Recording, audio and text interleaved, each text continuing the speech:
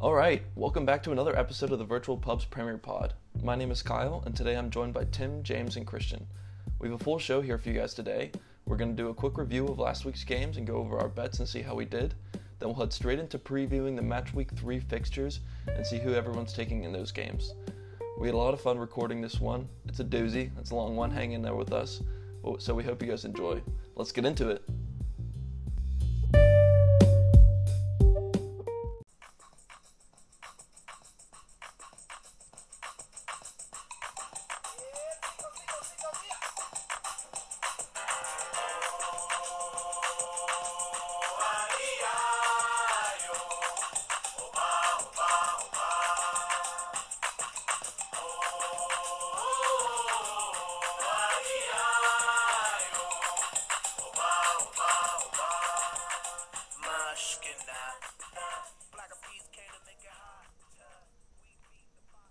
Alrighty, boys, we're here with the same four from last week, back again to hand out some intellectual analysis on last week's games and some professional picks for the upcoming Match Week 3. But before we get into it, I don't want to go too far into the analysis before spend per trophy. Is that what it was, James? Was it lower net spend per trophy? It was like lower net spend per trophy. I actually don't know if it was net spend. It just said spending. So I don't even know if it's net spend.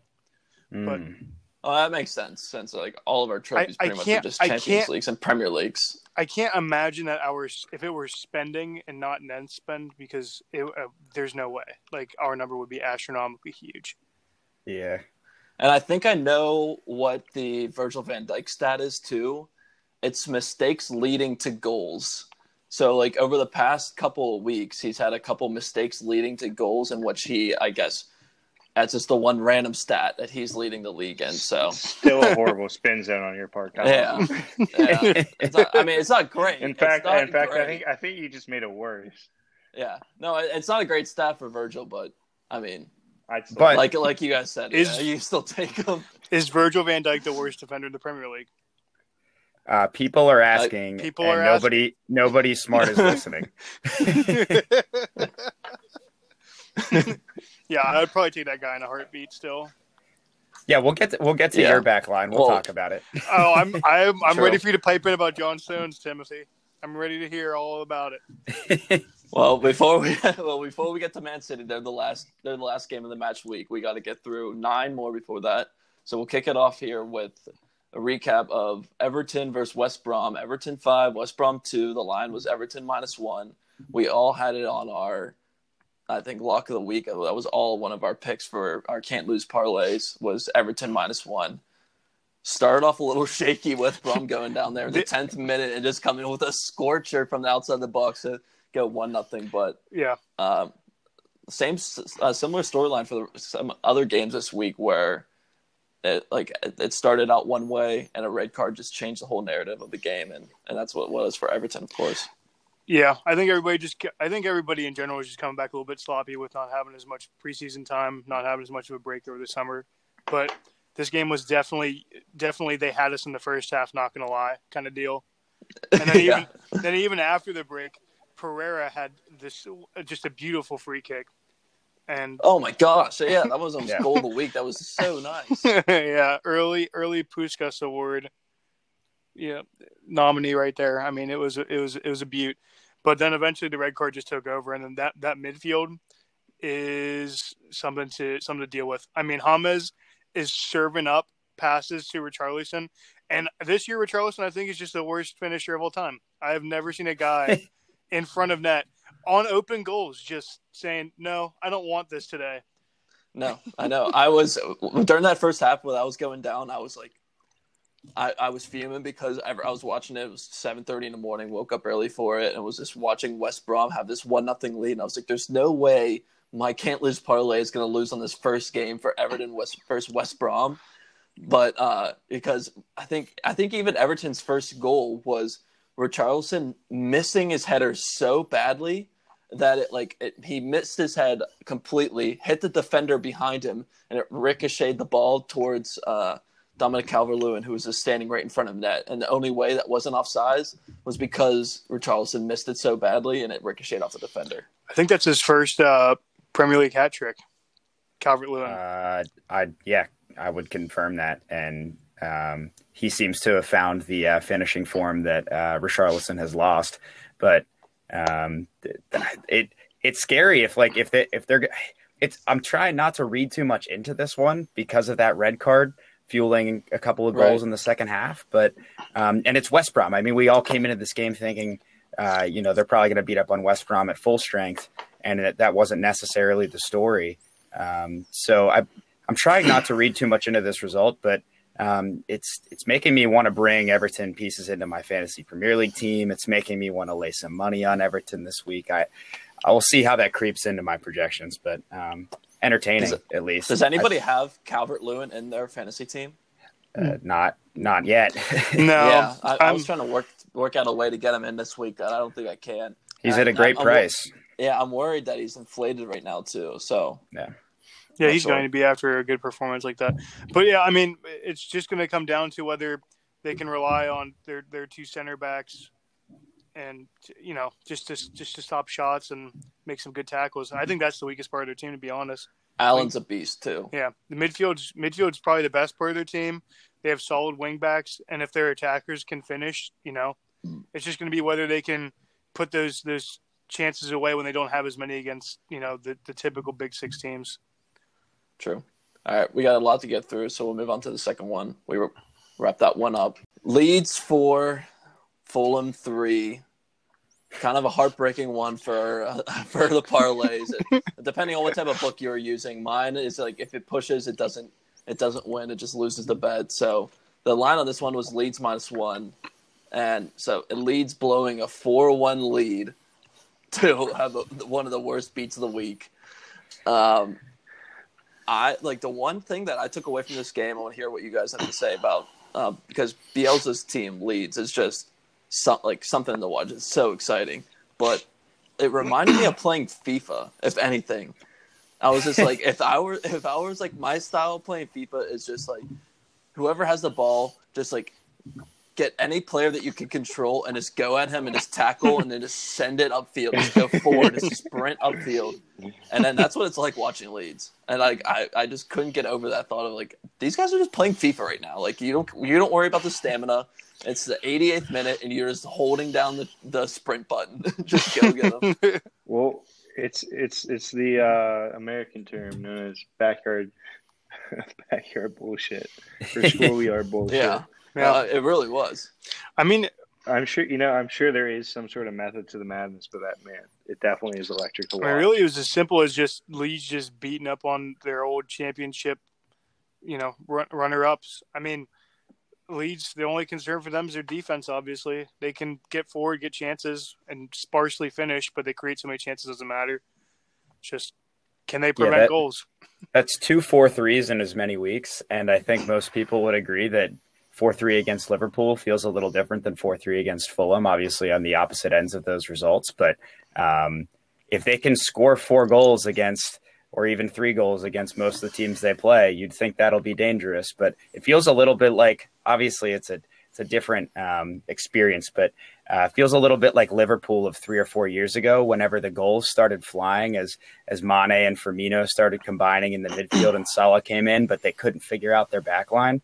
That same kind of high energy, high press, guys flying forward, scoring goals, and then they have a collapse or two in the second half and let teams back into it. So, that one hurt for the backdoor Fulham cover. Being on the other side of it, it would have been a nice parlay because I snuck them into my 3-team can't lose that didn't originally have them. But thankfully, at the push, it just fell out of the parlay, and I still paid out on the rest. So, I don't know how to think about these teams coming out of that one going forward. I missed the first half of this game, so I really would have liked to see how Bielsa's tactics changed after they were up 3 goals. Like, does his team go defensive at all? Well, here let's talk about when people have scored. So first, you had Leeds score with Costa at 5 minutes, and then Fulham ended up scoring a penalty with Mitrovic at 34 minutes. Right.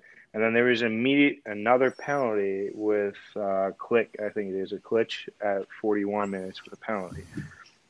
And then from there, Fulham got 50 minutes and then one at 57. So it seems they were all gas, no brakes until that point, both sides. And then Fulham just decided, hey, we're pretty good at this too. And you know what? They got one in 62 and then 67. So it's just, I feel like they need to have some sort of breaks. But to me, both teams are just like, we just got to get goals.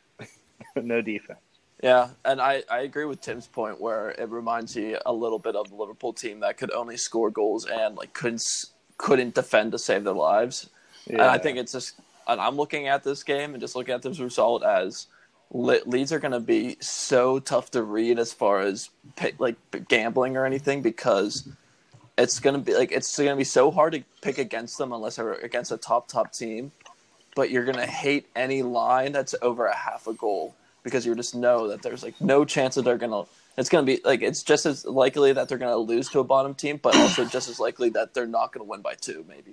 Yeah. Unless they figure it out the back. The thing with that Liverpool team is it's not like Klopp spending more time in the Premier League and the team becoming more used to his tactics and better conditioned really ultimately solved their defensive issues. It was signings. It was Virgil van Dijk that solved the issues. So I don't know that any amount of acclimation to the Premier League is going to help Leeds stop, letting goals trickle in. So I wouldn't expect, as long as they're going to try to press the way that they do, that their games slow down. And it's going to be fun to watch, but a little weird to bet. All right, so I got a little interesting stat for us right now. Currently, according to the PA Bet Rivers Sportsbook, Leeds United is in 7th place right now at plus 15,000 to win the EPL. That's pretty darn good. I mean, they're ahead of Leicester. And it's just crazy to think about that. I'm shocked they're ahead of Leicester. It's probably an overreaction to that Liverpool result. And you know what's crazy is right above them is Everton. Yeah. I mean, all Leeds have done is just they've lost and they've won a game against a former. Does that put them both? Does that put them both ahead of Wolves in those odds then? Yes, sir. That's shocking. Wolves is 20,000. Not that I think any of them actually have a chance, and I'm not going to. Tottenham is about both of them. They're the next one up at 5,000. But right now, Manchester City is minus 114, and Liverpool is plus 150. Unbelievable. Pretty good. It seems pretty like a good bet to me. It's a pretty safe bet. That's not even a bet. That's an investment. In your humble opinion.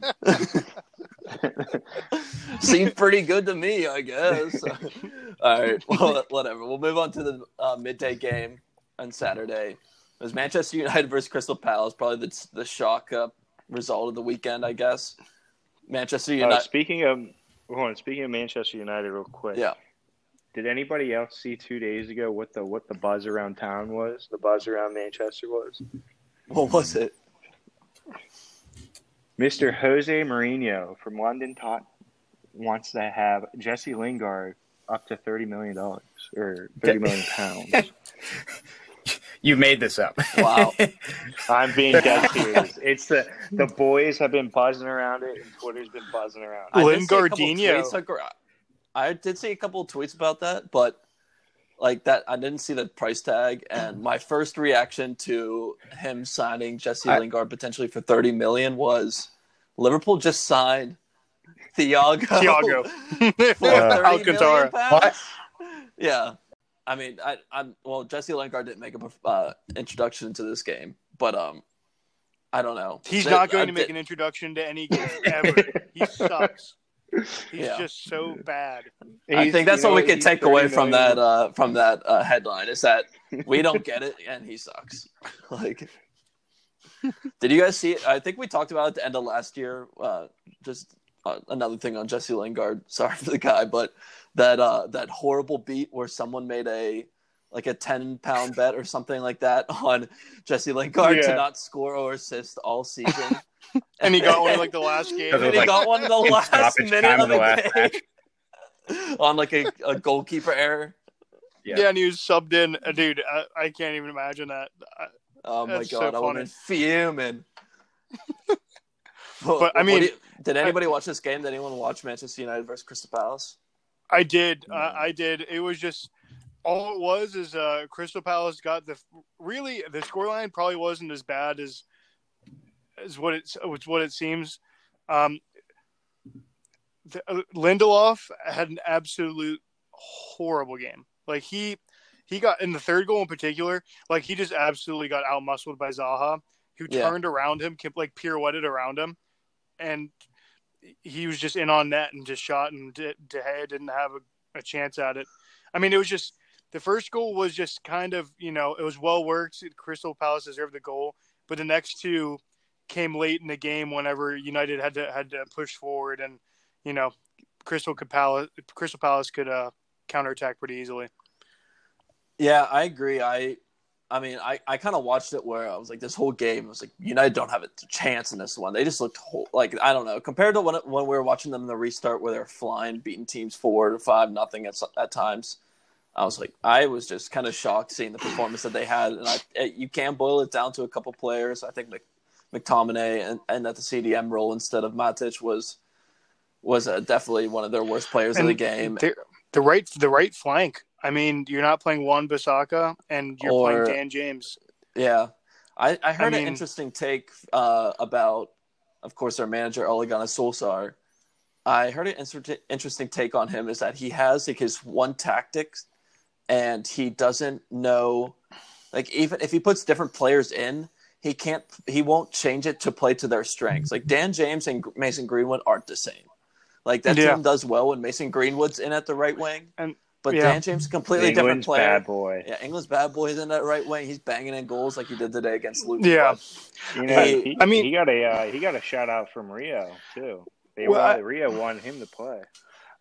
I mean, really, when you look at the two players, I mean, Mason Greenwood's clearly like an inverted winger, kind of in the same mold where Timo Werner started out before he moved to a striker role, and Dan James is a screaming down the flank and crossing one in kind of guy. Yeah, exactly. He's like get him behind. He's just pretty much there to be able to run and create havoc through his speed. He's just not the same player as Mason Greenwood, and Ole Gunnar Solskjaer is not a good enough manager to be able to just throw him into the side and be able to change a couple tactics around to be able to cater to his strengths. Like I heard that take and I was like, wow, that actually makes a lot of sense to why they just completely capitulate whenever they vary from their starting 11. He's like, it's like he's 6'7". Bowley? Oh yeah, Willie Bowley. Oh my god, that guy is the tallest motherfucker I've ever seen on this planet. Just like a Peter, and it worked. We hear a little flare back from. No, I feel bad that I took a week to come up with this comeback, but I looked into the net spend and there was just this low hanging fruit. I realized that Klopp's net spend for Champions League trophy is a lot better than Pep's because I don't know. I'm not good at dividing by zero, but I know that number gets pretty big.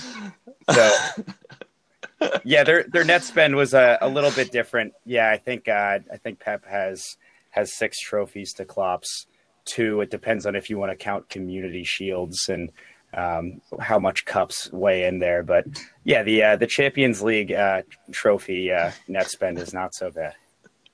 As they say, silverware is silverware. I was actually thinking about why you guys never spend any money, and I saw this tweet today that said that it was from a guy from PSG that was saying that Madrid and Liverpool have been the only two that have been in a serious race for the Kylian Mbappe signing. So I did see that too. I think maybe in the next year or so, you guys are about to drop like $250 million on that ass. Yeah, well, I mean, from the clouds, we just went out and spent a little over 80 million pounds this week. So I think like from nowhere, nowhere. That was since the last recording, wasn't it? Yeah, but it also looks like you guys it looks like someone's hounded. I can't remember who it was, but someone's looking after Brewster, aren't they? Someone's looking to scoop him up. There's a couple teams. Yep. There was a rumor that they were close with Crystal Palace, and then Crystal Palace said, no, we haven't actually submitted a bid, and there's a rumor that Sheffield's looking too. So one of those two seems likely, though. Sheffield has to do something. Those who aren't in on the loop, that little comeback from Tim was from James the last week, piping in with those who go against the oil spending crew, or against those from Man City, saying that apparently Guardiola has a fewer. Okay. All right. What's the next game? The next game, last game of the Saturday, was Arsenal versus West Ham. Arsenal 2 to West Ham's 1 goal. The line on this again was a push because Arsenal -1. Wasn't exactly what I was expecting, but I mean, you can't expect like a flying performance from a team every single week. Like Arsenal, like they did enough to win the game, and you kind of saw a little bit in this one for me, a little bit of what West Ham had during their restart, where they just got the scrappy. They got Antonio being a scrappy guy up front, and had the team not looking like a pile of shit like they did the first week. I'll be honest, like they don't look that bad in this game. Still not enough to convince me that they're not a relegation team right now, but I don't know. And just West Ham's absolute pile of shit team. Yeah, but the one thing I took away from Arsenal was not their best performance, but maybe this is what we can expect from Arsenal this year, as they don't put their best foot forward and they still get 3 points, because that wasn't what you got last year. Yeah, the tough thing with Arsenal though is that they always line up, and almost playing 3 at the back a lot of the time. I mean, I know their wingers like Tierney can play fullback pretty easily, and they almost seem like they can come back to 5 at the back whenever the opponents have possession. But I mean, you're playing with 3 real shit center backs from last year that kind of turned it around with Arteta, and it's still to be seen whether they're the real deal or not. And they're going to have some tests in the future that I think this weekend they're going to have a test, maybe. Who knows? But we'll preview that later. I think Gabriel's pretty good. Yeah, but I mean, we haven't really seen him play that much. I mean, he's played like a handful of games. Yeah, and then, that's true. Yeah. Who knows? I mean, we were talking about first test is going to be this weekend. We'll see. Yeah. I think most people feel better about him than they feel about the other Brazilian option they have in the back line. Mr. Nutmeg himself.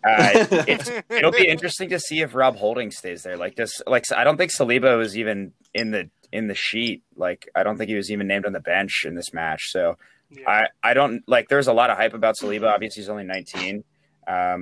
Holding's had good moments. Maybe that is the 3 back, and I liked Holding too. I think he's proved it. I mentioned it last year. I think once whenever we were texting back and forth during one of our games over the summer, he had a good eye-catching performance one game, and I think I agree with you. Gabriel's the obvious standout right now, but I don't think Holding's too far behind. They've gotten a couple of good results. We'll see what happens. And then maybe they can get Mesut Ozil back in the fold. Who knows? Yeah, I think they're I'm curious a better to see team than they were last year. I think it's all right. So how about this? Do you think they just got the players, or do you think it's Mr. Tall, Dark, and Handsome? It's Mr. Tall, Dark, and Handsome. It's definitely Mr. Yeah. And I'm curious to see what William Saliba's role is moving forward in this team, because he was at Unai Emery signing. They bought him last summer and they had him out on loan this past year, and so maybe it's a guy that Arteta's looking like, I don't really like this guy, and I wouldn't have bought him personally. Maybe that's the situation they have.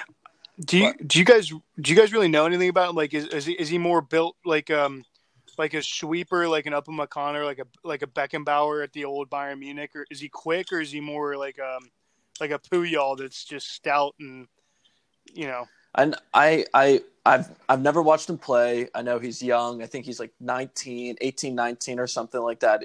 I mean, based off looking at him, he's tall and on the slimmer side, but I've never seen him play. Yeah, he's listed at 6'4" and I think about a little over 200 pounds. So he's a big guy, and at 19, that's quite a size. So who's that giant guy for Wolves? Is that Dendoncker?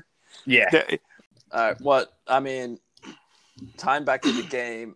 Any last takeaways on Arsenal 2 and West Ham 1? Kind of another upsetting push. Yeah, a little concerned that they couldn't do more against a West Ham team that looks like they're destined for relegation at this point. But a win's a win, and I think Arsenal will take any win of the day. Absolutely. So straight into Sunday's games. 7:00 in the morning, we had Southampton versus Tottenham.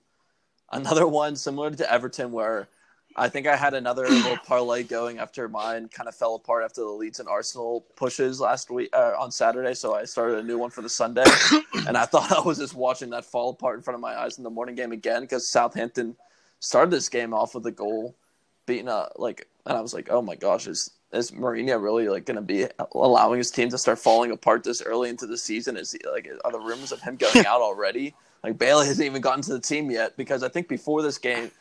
After we recorded last week and before this game started, Bale was like officially signed in between those games, so he wasn't eligible for this game, and I'm so buzzing to see him what he's going to be like moving forward. But I mean, this is obvious. This is a classic one of a tale of two halves. Yeah, so I got another little trouble in paradise right now. Another famous Jose quote. He said that Harry Kane was killing the game that his team was trying to perform. So Harry Kane's performance killed the game for his side. And the second thing is, a lot of people are asking Jose, what's the deal with Dele Alli? I've been seeing a lot of this on Twitter. And he was actually bold enough to talk about it too. But, obviously he speaks very cryptic in a lot of his stuff, not giving a whole lot to him. So pretty much all he said was, I'm not responsible for the market, and I'm not able to answer your question on that, but all I can say is I left 8 players behind in training. So, he says that they have a big group. So the real question is, what do you guys think? Do you think Dele has an even chance to, sort of make an impact on this team, or do you think his time is sort of up?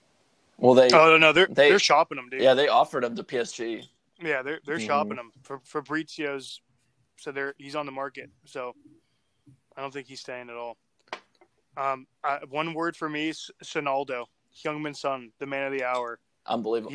Wait, Christian, did he say that about Kane this past game? He said that Kane, he got 4 assists and a goal. That doesn't make any sense. I just think that I think that Heung-min Son is the all time like one of the all. I mean, I did say this about Matic about 5 months ago. I said he's probably one of the more criminally underrated players in the Premier League. The dude's just a monster, and I think in the world, I'm surprised no one's come in with an offer to buy Son ever from Tottenham. Like I've never seen any rumors of Real Madrid are in for Heung-min Son. You just don't see that rumor being flown around ever. And he seemed like that he should be that guy. I would agree with you. I think what leaves some teams a little hesitant is where because he's just he has such on and off games that I think nobody's confident in maybe pulling the trigger on him.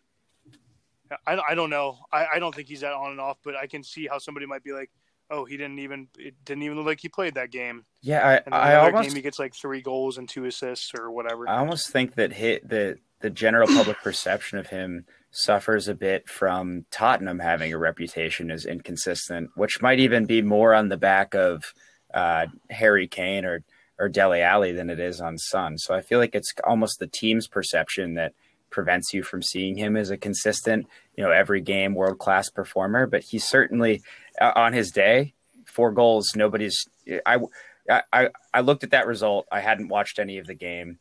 And I wasn't stunned whenever I saw that Son had scored 4 goals. Hell, 2 years ago, he was pretty much the main reason why we got knocked out of the Champions League due to our second game against them. And then, obviously that forwarded them easily and gave them all the thing. But I definitely understand with the transfer window because, it's not like he's old and it's not like he's young. I would say he's right about in the prime of his age. He's the ripe age of 28 years old. And you can still get a couple good years out of him. So, I'm also surprised how nobody ever wants him.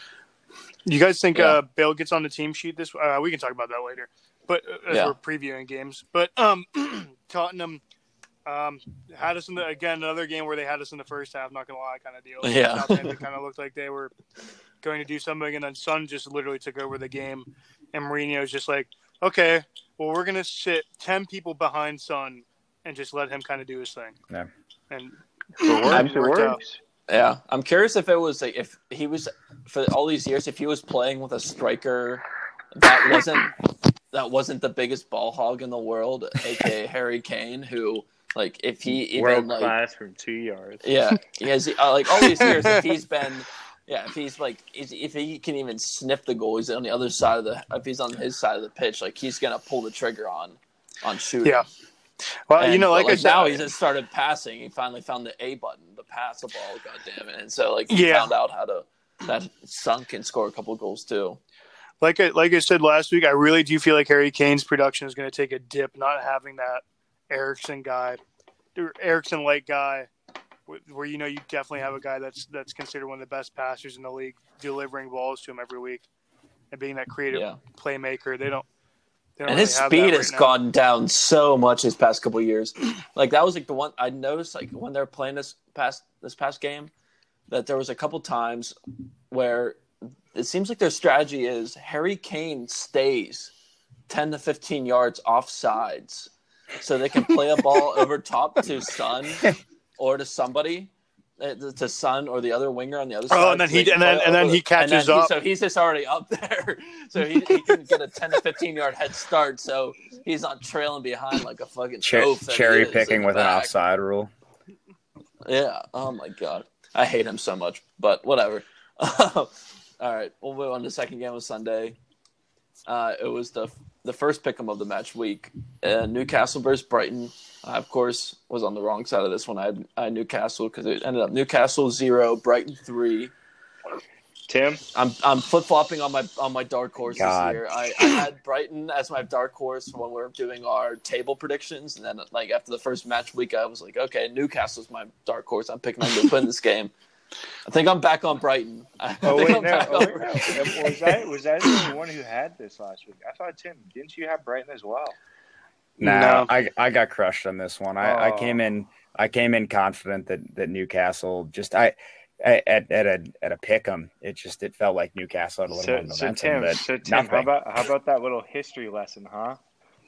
How about that little history lesson? Huh? I should have listened. I'll never doubt again whenever you bring up a cold Tuesday night in 2014.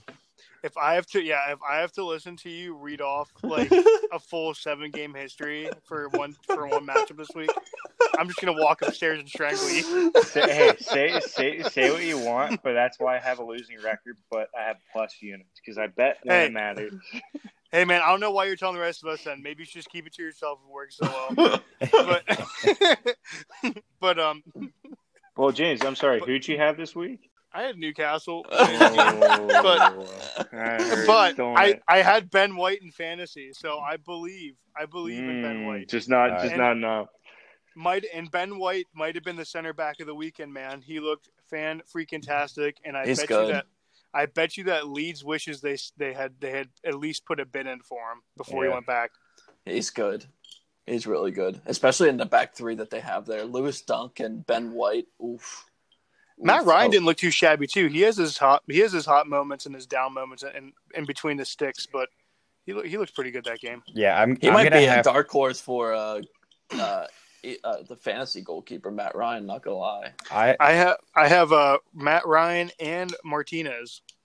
That's a setup I'm looking at running as well. I might not be able to afford both yet, but yeah. Oh, are they riding high right now? I got them when they were both 4 units. No, they're 4.5. I think both of them. Oh, okay. I have Martinez still. I never changed him from when you had him on Arsenal. Obviously, when he had the transfer for Aston Villa. But just getting back to this game though, I didn't really watch that. Much. I'm just assuming they defended really well and just counterattacked Newcastle because Newcastle's a real front-heavy team who likes to have the ball in the opposing half. So if I do guess what happened during the game, I would say that's probably what happened. Did anybody else watch this one? It's not really that. No, I didn't tune into this one. But I don't know. I'll be keeping my eye on Brighton, especially going into the next match week. But I don't know. They could if I could do a wonder. If I managed to guess them to be in the top 10 for this year, I'm liking my odds more and more by the week. Yeah, I obviously bet I had them as my I think 18th place team to go down, and I'm gonna wait 1 or maybe 2 more weeks before I fully commit to believing in Brighton as a contributor to gathering points. But I had Palace. Unchained. I had Palace, so I'm kind of with you there, Tim. Where I have to make a decision pretty soon here. Yeah, I'll eat my hat soon, but I got to see it one or two more times. Looking at the scoreline there, I mean they picked up 2 really early goals, 2 in the first 7 minutes, and then they just chilled for the rest of the game. It looks like so. I'll have to tune in to Dunchain them with my own eyes this in the next couple of weeks, but it looks like they might dig themselves out of the hole I wanted to put them in. I kind of see Brighton as like just a worse Burnley. Like they're just real defensively strong. Yep. And they. I see them as like really a way better Burnley. Oh, well, I think they have I really like Trossard a lot. I like Mapai a lot. They still have Adam Lallana up there. They have a couple other guys that I can't think off the top of my head, but I don't know. I think Lamptey actually looks pretty exciting whenever I've watched him. And adding Ben White, I think they're like Burnley, where they're gonna obviously be defensive minded, but I think they're just a little bit better in the sense that they have some actual flair up there. No, Lamptey on the wing and adding Ben White, like that definitely just has the and Matt Ryan was already a solid keeper. I mean, one of the more highly touted of the lower table club keepers last season. So I think they're shaping up to actually be pretty comfortably in the middle part of the table. But he's good. He is good. He's really good. All right, boys, let's move on to the match of the week. I was buzzing after this one because I really love the performance. 11:30 on Sunday, we had Chelsea versus Liverpool. Chelsea hosting the champions of the Premier League, the champions of the Super Cup, the champions of the Club World Cup, and of course, just being kicked off the seats of the Champions League by Bayern. But Liverpool won 2-0 in this one, of course, covering the half-goal spread. I don't know. I couldn't be more confident about going to the rest of the season after watching this game. And after the announcement of Thiago and, of course, Jota right before this game, which came out of nowhere, the Jota signing. I didn't really get your two takes, the Delegati takes on that signing, but I wanted to say a quick word about Thiago first. I think I'm in love with this man. Like, watching this game, I couldn't keep my eyes off of him. I was just watching him, and I was like, I cannot believe because he had the this ball guy's in every our other team. second. But I know. Well, that's true. He broke the record for most passes in one half, and it was his first half of Premier League soccer. So not bad. And I don't know. Whenever he's going to be in, I hope he's a staple of our starting 11, and I think he's probably going to be. I just don't see how teams are going to be able to beat us. Like he allows our other two midfielders to bomb up, to add more attacking options to our front three that are obviously flying this game. I don't know. I was so happy with how this game played out because I was disappointed with how the Community Shield ended with Arsenal. All right, let's just calm down. We understand. Hey, you want us to cool your jets real quick, buddy? go for it. Yeah. Let's hear it. Don't forget, Chelsea is down a man, completely down a man. So that should be an automatic win right there. Yeah, that's true. Number two, you didn't score until they were a man down. And number three, Kepa literally passed it to you guys for one of the goals. Yeah, like how does Kepa, like, how does he still have a job? Like, I know they just introduced what's his face today, didn't they? Mendy. Yeah, they just introduced. I think they probably still have to wait another week on him because they just confirmed him, right? So they probably. I was always expecting it to be a tough matchup between like the number 1 and 2 teams in the league. So I was always expecting like a decent opposition there. So I would like November 7th, Kyle. We are going to murder your faces. I would like to offer a bit of tempered optimism from a fellow Liverpool fan. I think it's good to come away with a win. I don't think that what I saw in the first half told me that, we're going to walk with the league by 20 points again. I think that It was actually a pretty evenly played first half, and I think that if it had ended without that red card, which was just an absolute hug from behind by Christensen, you just can't do that. Yeah, it was a regret. If not for that, I think Lampard would have felt pretty good about his team at halftime. So I would still feel pretty good about the loss. I mean, right, they haven't losing 2-0 with a man down. I don't think Kai Havertz has gelled yet. I don't think Timo Werner is clearly totally comfortable yet. He had a couple of chances where he was kind of streaming down one against Fabinho, and twice Fabinho kind of corralled him and just let his help come back. One time he tackled him on his own. Which isn't necessarily Fab isn't really even supposed to be playing at center back. He looked great. He might have been man of the match because he was solid. But Chelsea's going to get better, and we're not going to, we don't get to be up a man in the second half of every match. So it was okay. I think Ziyech is going to be the key that unlocks that team. I agree. He's so fucking good. He's so good.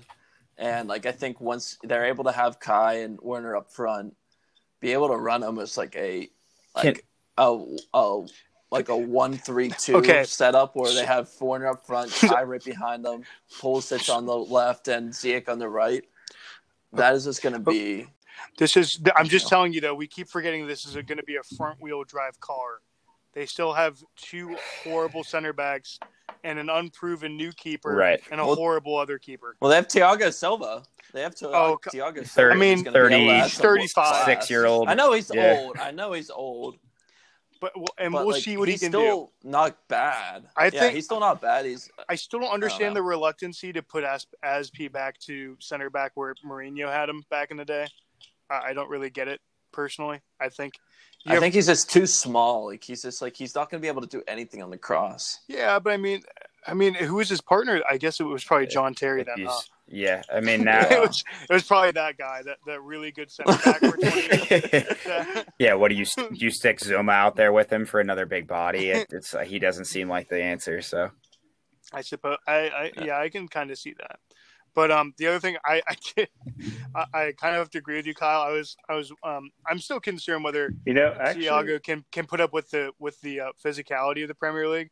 But man, when he got on that field and his first fucking pass was just a swinger to Mo Salah on the right wing, I just literally said to myself, "Fuck." Yeah. I was like, "This is going to be such a problem." Yeah, he's so good. I'm like, Jordan Henderson can't do that. No. And I'm like, now they have a guy that can do that. Yeah. Yeah, I was just watching him. He's just weaving balls in and out between players, just playing the ball. He doesn't play too many of course he plays a couple glorious passes, but he just keeps the ball moving. Yeah, I think the rate at which he makes decisions and plays passes is what just is most exciting, because I think that could really add you could say he learned a lot of that from Mr. Joseph back in the day. Yeah, it's certainly his style. Surprised there wasn't more of a conversation about Thiago being interested in going to City if he wanted to. Oh, so Pep literally did have a quote the other week when asked about it, and basically it summed up to, we have too many players in that position. Yeah. So I mean, honestly, he'd be. I think right now, if he could get if he could just sign Lewandowski again from Bayern, he'd be like, "Yep, let's do it. Yeah, we're back, baby." But can't do that. But I can see it. That was what do you I don't think I heard you guys. What are you guys' takes on the Jota signing? And Tim, you can chime in too. Yeah, I'm a little confused by it, but I kind of understand it. And adding, I guess, because he's Portuguese, right? Yep. Yeah. Adding, I guess, one more Portuguese lineup would be nice, because now you have Thiago and Fabinho, right? Thiago's Spanish. No, it's too Spanish. Thiago's Spanish. Never mind them. What? Yeah. What's he going to play for you? He's going to do that false nine role that Firmino's I think that's the biggest question. I think Kyle and I might have different opinions. I think he might be more. I know he's played some on the wing for Wolves. I think it might make more sense with him as depth for either Salah or Mane. But I understand that if we do ship out Brewster or Origi, and honestly both are possible, maybe the full intent is to put them in that kind of false nine center forward role where Firmino plays. So I could see it. Kyle, what do you think? Hold on, wait, real quick. Did you guys know that Rafinha is Thiago's brother? Yeah. Yeah. What? Yeah, Rafinha of Barca. Yeah. Whoa. They were both there together at one I point. did not. Whoa. I did Yeah. not. Whoa. I think I probably didn't. I mean, up. now that I think about it, they look almost identical. But Yeah. like, So similar, yeah. But I think Brothers. what trips people up is that whenever you see them on the TV screen, one has a Spanish flag and one has a Brazilian flag. Yeah, like, whoa. So they're not the same nationality, or they don't play for the same teams. Yeah, Something that probably trips at people. there was a rumor that also Rodrigo of now of Leeds was their first cousin, but I think it was just a rumor, and they were like, no, we're just like super tight family friends because their dads played professionally together, I think. Yeah. But yeah, there's definitely a family tie there. And I think if that was go ahead. If that was true, I was like, what a family! Right, Yeah. What a family! I was thinking, speaking on what a family. How about? Did you guys know that Sergio Aguero's son was with Diego Maradona's daughter? So if that kid's not good at soccer, oh my god! Oh, yeah, that kid had the jackpot on Locky. Oh yeah, I did actually. If he's not good at yeah, soccer. I did actually know that. He's got to be in his late single digits now, right? He's still got some years before we're gonna see him in. I would imagine. But I think before Yota's you a good make signing. your point, James. Shut on, up. No, I'm kidding. Go ahead. I wanted to piggyback off of the Aguero and Maradona's daughter thing, where the new Manchester United signing, Donny what's his name? Van de Beek. Yeah, he is dating Dennis Bergkamp's daughter. Oh, Dennis Bergkamp. God. Dennis Bergkamp. I love that. I love that goal. I love that goal call more than anything. But dude, that guy is probably legendary. I think he's probably the silkiest player I've ever seen in the Premier League. Just so smooth. It looked like he was just having a walk through the field.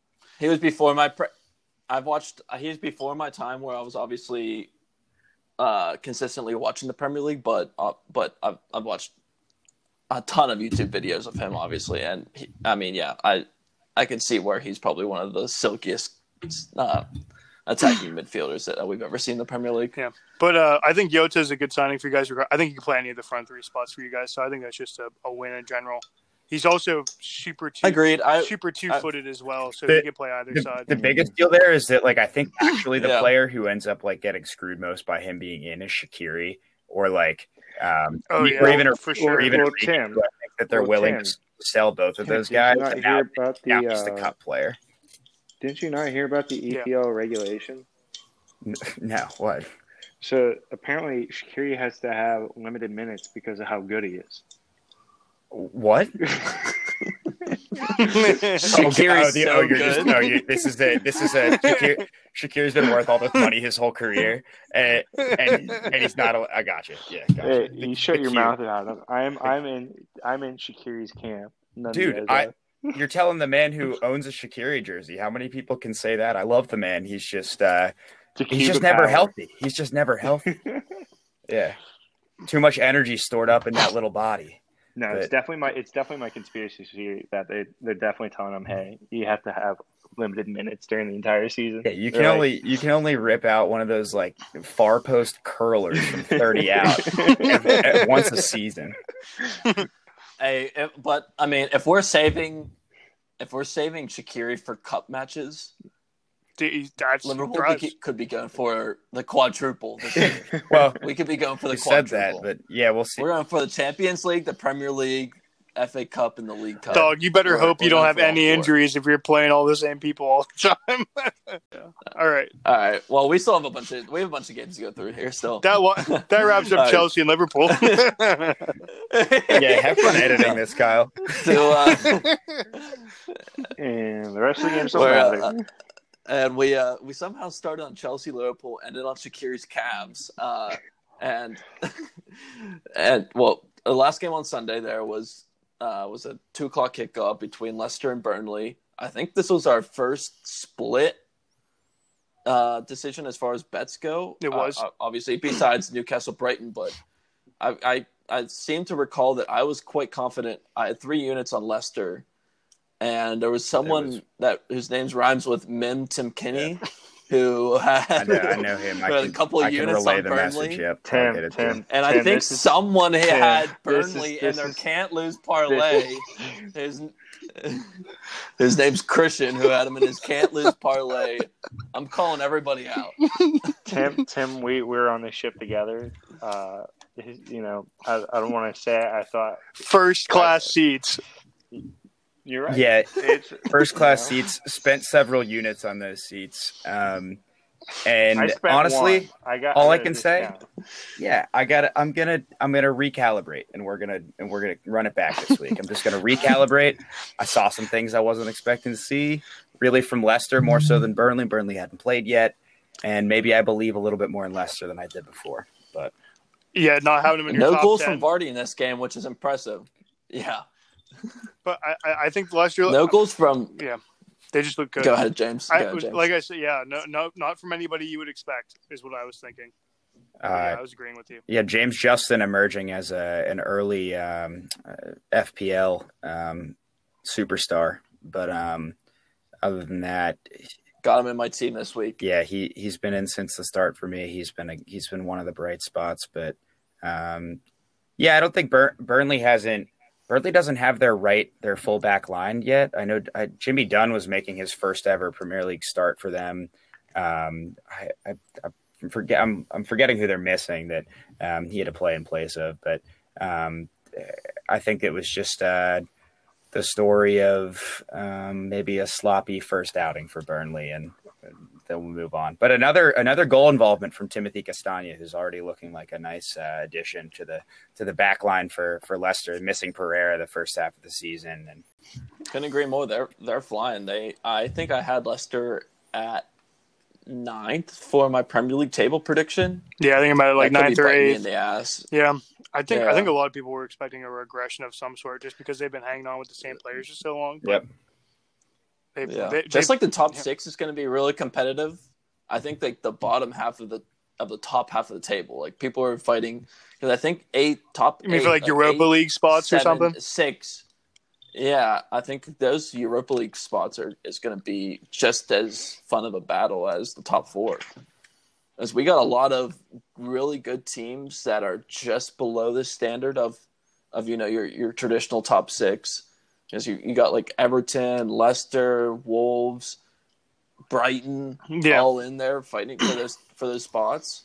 I don't know. I think it's gonna be really fun. Wolves. But let's move on. Wolves, yeah. Well, Leicester. Our last point to cover was Leicester covering, which means my bet hit, James' bet hit. Unfortunately for the other two fellas, they did not get that. But we'll move on to Monday. Definitely the most boring game of the week, but as Christian says, you got to love those traditional Premier League 1-0s. Aston Villa versus Sheffield. Sir. That's how you know it's bad. Aston Villa. This game was a pick'em going into it. Hey, Kyle, who'd you have for this one? Cool. At Aston Villa. Oh, I thought you were a Sheffield man. Tim was a Sheffield man. Yeah, I was. I was torn, and my only thing was like, Aston Villa, I like their lineup better, and they had the best player on the pitch, and Jack Grealish going into it. Yeah. Do you mean Martinez, the goalkeeper? Yeah. Well, Martinez, he was fucking save that penalty that game, man. He's great. Yeah. I made a separate bet for that game. For the Monday games, I did a little. I bet Aston Villa to win that game, like at money line, and we can get right into like covering this game where it was a pick'em, but then I'm sure that line completely fell away after 15 minutes after, and then Sheffield got a red card. 12th minute, Sheffield got a red card, which was the most controversial red card I've ever seen in my entire life. They were like two guys that were running down, and they were both tugging at each other's arms. And I guess it was the last defender, but nobody went down. They're both just tugging at each other. And they pulls a red card out. I had Sheffield, so obviously I wasn't super happy with the call. But looking at it, I really think if the attacker decides to go down there, I'm not sure. I think it was was it Ollie Watkins? Was it Trezeguet? It might have been Trezeguet. If he decides to go down, I think it's a clear call and nobody thinks twice about it. He just he's clearly got his arm wrapped around him. He's pulling back. He's got two hands around his neck. I get it. It felt soft because nobody tripped, nothing really happened, and they threw up a red. But I don't know. I wouldn't have overturned it with VAR. And I don't know. Watching the rest of the game, I felt like I was justified in having taken Sheffield. I thought they were equal, if not the better team, playing down a man. And honestly, Emilio Martinez bails out Villa with a penalty save, and it was I don't know. It was an entertaining match despite Sheffield being a man down. This after making the bet of Aston Villa money line the whole game, even after the red card, the whole game. Just shitting your pants. Thinking, I was like, thank God they're a man down, because they barely won that game being a man up, being 11 on 10. Because if they were full strength against each other, Aston Villa does not win this game whatsoever. They had multiple chances. They couldn't convert any of them. I said that Jack Grealish was the best player on this pitch going into the game. He could not hit the goal for his life. Yeah, I don't know if that's something to take away from games moving forward. It could be one of those things where it was their first game of the year type thing, and maybe they're just a little bit rusty and don't have their legs underneath them, finding the back of the net. But thank God they were a man down, or that bet would not have hit. Yeah, I gotta say that I guess Sheffield just doesn't have the best of luck, because wasn't it them with VAR? Because wasn't it them earlier this year where I think they were playing Burnley, and the ball clearly went in, and the ref called it no goal, and VAR just decided, I guess they were just sleeping on this one. So I think Sheffield got a red card in their first. I can't remember. I know exactly. I know exactly the game you're talking about, but I think that was one of the relegation teams that didn't get the call, Christian. But I don't think it was Sheffield. No, I think it was against Sheffield. Oh, yeah. You remember that? No, it was like a ball that clearly went in. Oh, was it Bournemouth? It must have been Bournemouth, right? Yeah, or something. I can't remember. It was one of those same colors team that went down. I forget. I'll look it up real quick. But anyway, no, it was actually Sheffield against Aston Villa. Pretty much. Yeah. That's the funniest part. It's these two teams again. Historian coming in. Why didn't you bring that up in your historian picks last game? It was against. It was they said it looks like that the Aston Villa goalkeeper took the ball over his own line, and goal line technology said no game, no ball. Yeah, no dice. That was right in the corner of the goal, so they just claimed they didn't have a camera where they could see any green space. Yeah, that was a weird one. It was so bad. We had money on that game too. I remember that. That was a big one. That was a big loss. That's bad. But anyways, I'm excited to talk about the next game if we're done talking about this one. Yeah, we'll move on. It was a 1-0 Aston Villa. Just take your win and run because you got lucky. Last game of the match week was Monday at 3:15 kickoff. We had Wolves versus Man City. I think I was the only person that was taking Wolves this week. I think our buddy Gray also had Wolves, but he wasn't on the pod. But Wolves won. Man City 3 was how this one broke down, how this one finished up. Man City getting a goal right at the end to make it 3-1 instead of 2-1. And literally in the last second of the game, they got that goal, allowing them to cover because the spread was 1, and which I had Wolves +1, which was unlucky not to push. But I don't know. I'm curious. I want to hear what I took the floor for the Liverpool game. I want to hear what you guys have to say before I give my 2 cents. Go ahead, Jesus Christ, do I love Kevin De Bruyne? That's all I got to say. Do I love Kevin and do I miss Sergio? But I'm happy this is going on. There has been talks, though, especially after this game that I saw on Twitter, that Pep was actually going to start a lot of the younger guys for our match against Bournemouth moving on. I don't know why he decided to say that now, but it seems that there's a little bit some issues that he was not really comfortable with, and especially with some sort of fitness and the whole COVID virus going around. But that's not here or there, but that's future. But, as I can say, Kyle, I want you to say, suck it for going against us. And England's second bad boy, Mr. Phil Foden, he's about to have a kid in every country. The man did it. He almost just hit a spit take. But just some analysis on the game itself. I think obviously it was a game of two halves. But I don't think that it was that out of control of the second half. I really feel like we were in control most of the game. I think the second half they figured out that Mendy sucks at left back. Yeah, and they were like, we're just gonna give Adama Traore the keys to the game here and just see what he can do with Daniel Podence. Because Podence, I don't even think I think Podence was playing left wing or something, right? He was on the right. He was on the right wing. No, because Adama was there as well. They do a 3. They do a 3-5. Traore was playing right back type. Yeah. Thing. And they're going to move the combination of those two was those two don't fuck around. I can say that. Those two were mercilessly beating Mendy. Yeah. And I have no idea why Pep was just so reluctant to send some help. I mean, it was that part was bad. However, if seeing how United was back into the mix, if you were to tell me that with no preseason, we had just gotten off Champions League disappointment, we're coming in a week late, Wolves already has a win under their belt, and we come to their stadium and we beat them 3-1, I'd say that's a good day in our book. It just kind of sums things up. Things I'm worried about, Mendy is my number one issue right now. I actually don't even think that John Stones is not going to be there forever. I mean, I didn't think he had that bad of a game, but he didn't look all that confident. I thought Ake looked really good. He looked quick. He looked like he was down to make some decisions. I think he had a little bit of a hamstring issue, kind of looked like.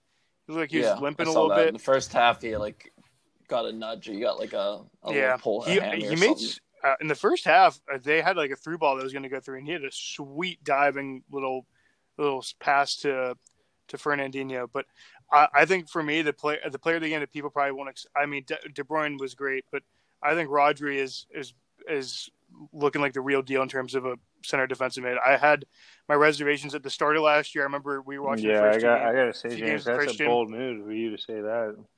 Because I remember the first few games of last year, Christian and I were watching. I was like, this guy does not belong on an English football pitch. He was just getting out muscled. Didn't really know where he was playing. But this game, he was all over the place covering for Fernandinho's ass, who I thought also had a disappointing game, making some questionable decisions in the passing game. But, I mean, Rodrigo was playing balls everywhere. He was picking up the ball and helping out the center backs a lot. I really thought that he was player of the match for me. And then some disappointing results for Sterling. I really thought he put in the work, and I really thought he had some moments where he could do something. I don't necessarily think he disappeared.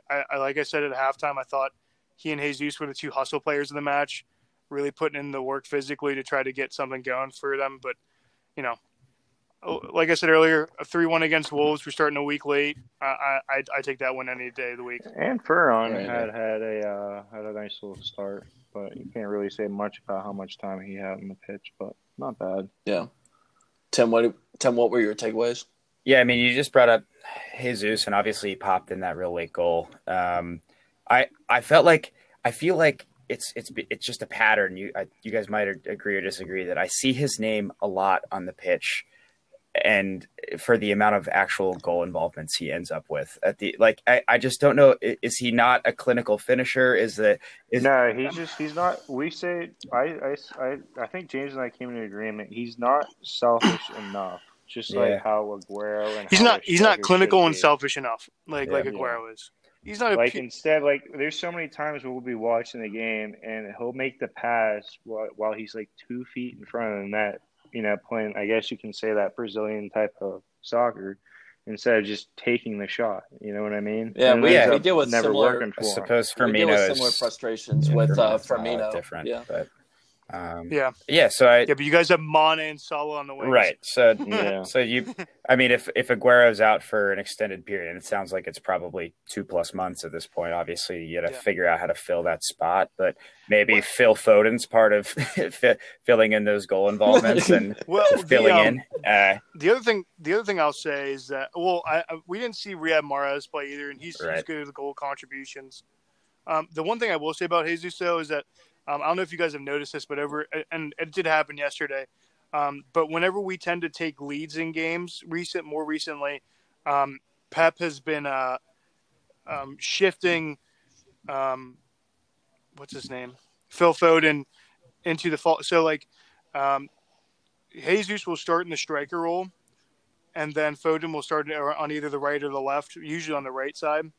And then whenever we got a goal yesterday. Or we got the 2 goals in the second half. Jesus played on the wing and Foden played false 9. Yeah. I guess it was because I think what's happening is that Foden's better at receiving the ball in the midfield and distributing. Oh yeah, is what I would assume. His touch is unbelievable. I think Pep was expecting a big press from Wolves, which is why he made the decision to do that. And then eventually they were starting to punt it to the wings where Jesus was. So I think. Him not being on the score sheet has as much to do with that as anything else as well. I mean, it seems they don't trust him as much to distribute balls and things like that from the center. Not sure why that is, but there is a positional switch that happens during the games with him for whatever reason. Yeah, I mean, my that'll be something to look at moving forward. Yeah, my takeaways though. What were your takeaways, Kyle? I don't know. I walked away from this game. I'm kind of disregarding that last Jesus goal because he literally scored that in the last second of the game off of a mad deflection. Still fucking counts, you piece of shit. It does count, but it was the last second. So the whole game it was for the last half hour was 2-1. So it was a 1-goal game for most of it all the way into the end, and I couldn't get over the feeling that I felt you guys should have lost that honestly. There was a time where, James, you brought it up, where Wolves all of a sudden figured out that Mendy sucks. He sucks. He just is not good at all. Yeah. He was the worst player in the pitch. And, all of a sudden they figured it out. And they had that Podence guy. They had Traore just attacking him and swinging into the box. Jimenez had a few chances. A couple of other guys had a couple great chances where you just don't get those touches in the box really, and you expect guys like to put them away. And Podence had a couple one-on-ones. He got behind the defensive line. There was that one where he chipped it over your goalkeeper and it landed right on the roof of the net. Almost went in as well. I was just thinking, Wolves, if they were clinical in this one, they could have gotten 4 or 5. Yeah, and I walked away from that one feeling like it was relatively bad beat for having Wolves +1 in this one. I'm sure Man City will get a lot tighter defensively. Hey man, it's our first game. You know what? We'll figure it out. And, we didn't have our best center back either. Yeah. We didn't have a forward playing at all. I'm sure you guys will lock down that third position in the table. But it was just something. I was just. It was just I don't know. One thing that I had in the back of my mind going to this game is, who are your leaders on that team? Who's your captain right now?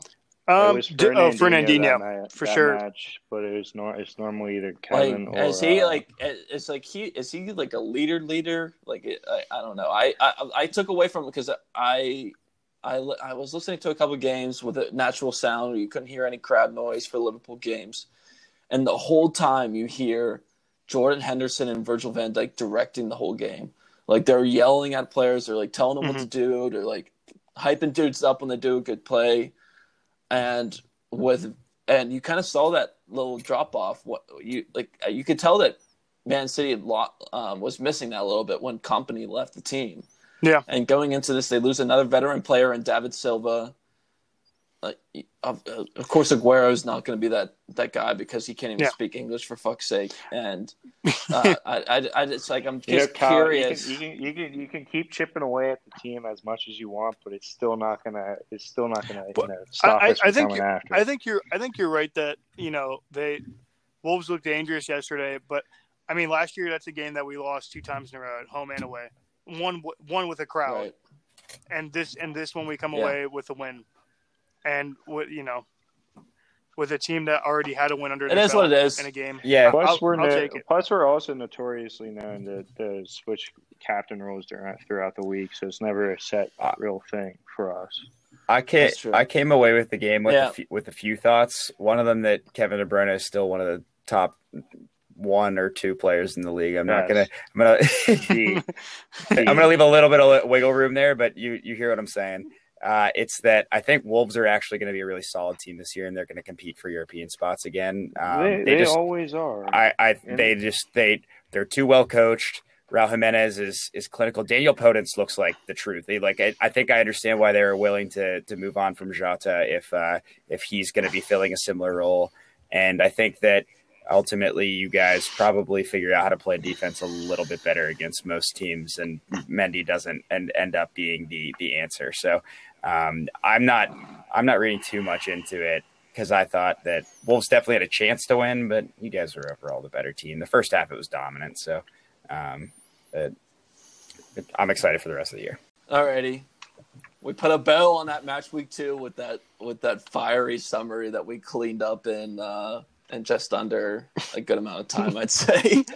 Let's move on to match week 3 here. I'm curious to see what you guys have for your picks. There's a couple interesting lines here. Kyle, we brought up last week how we hate. James, you and Tim particularly hate when there's lines over 1 goal. And how many we have? We won. I hate this week. 4 games this week that are at -1.5. I didn't like how I just noted that last week was the first time since we started doing this that I didn't see one that was 1.5 or more. Oh, true. Or 2 weeks ago. It was right, a tough. right. It was close. It was the first week that we True. were talking about. Yeah. Go ahead, though. You're right. I'm not a big fan of the picks this week, though, Kyle. You're right on. Oh yeah, dude. This one's like. The lines for these people are figuring shit out, man. This is where trends of the season storylines develop. Like, you know what I gotta say? I love the board. I absolutely love the board. I love the enthusiasm. Christian says he loves the board, and then he's gonna put 10 units on Leeds United. Yeah. Something like that. Yes, sir. I already got 7 on them bad boys today. Shut the fuck up. All right. Well, we'll start off 7:30 Eastern time on Saturday. We got the first game of the match week: Brighton versus Manchester United. The line's Man U -1 on this one. I'll kick things off with saying my bet here. I'm fading the fuck out of Man U. I'm going Brighton +1 on this one. I like their team. I think they're really organized. I like them to lock down that defense where they got the 3 center backs and Lewis Dunk and Ben White, and I'm blanking on the other name. I like the Irish kid they have up front. I think he's wearing number 44, Conley. I like Trossard. I like Mapai. I like Adam Lallana coming off the bench. I'm not necessarily sure if they're going to win this game. Kyle, you're thinking about it too much. You're thinking about it too much. I might be. Let me tell you why. All right. So first off, it's Brighton. Let's not get too excited about Brighton. Second of all, as much as I hate United, they always seem to play Brighton pretty well. Let's look at the facts. Oh, let's look at the history. Let's read through 6 fucking games. In June of 2020, they won 3-0. In November 2019, they won 3-1. And in in January 2019, they won 2-1.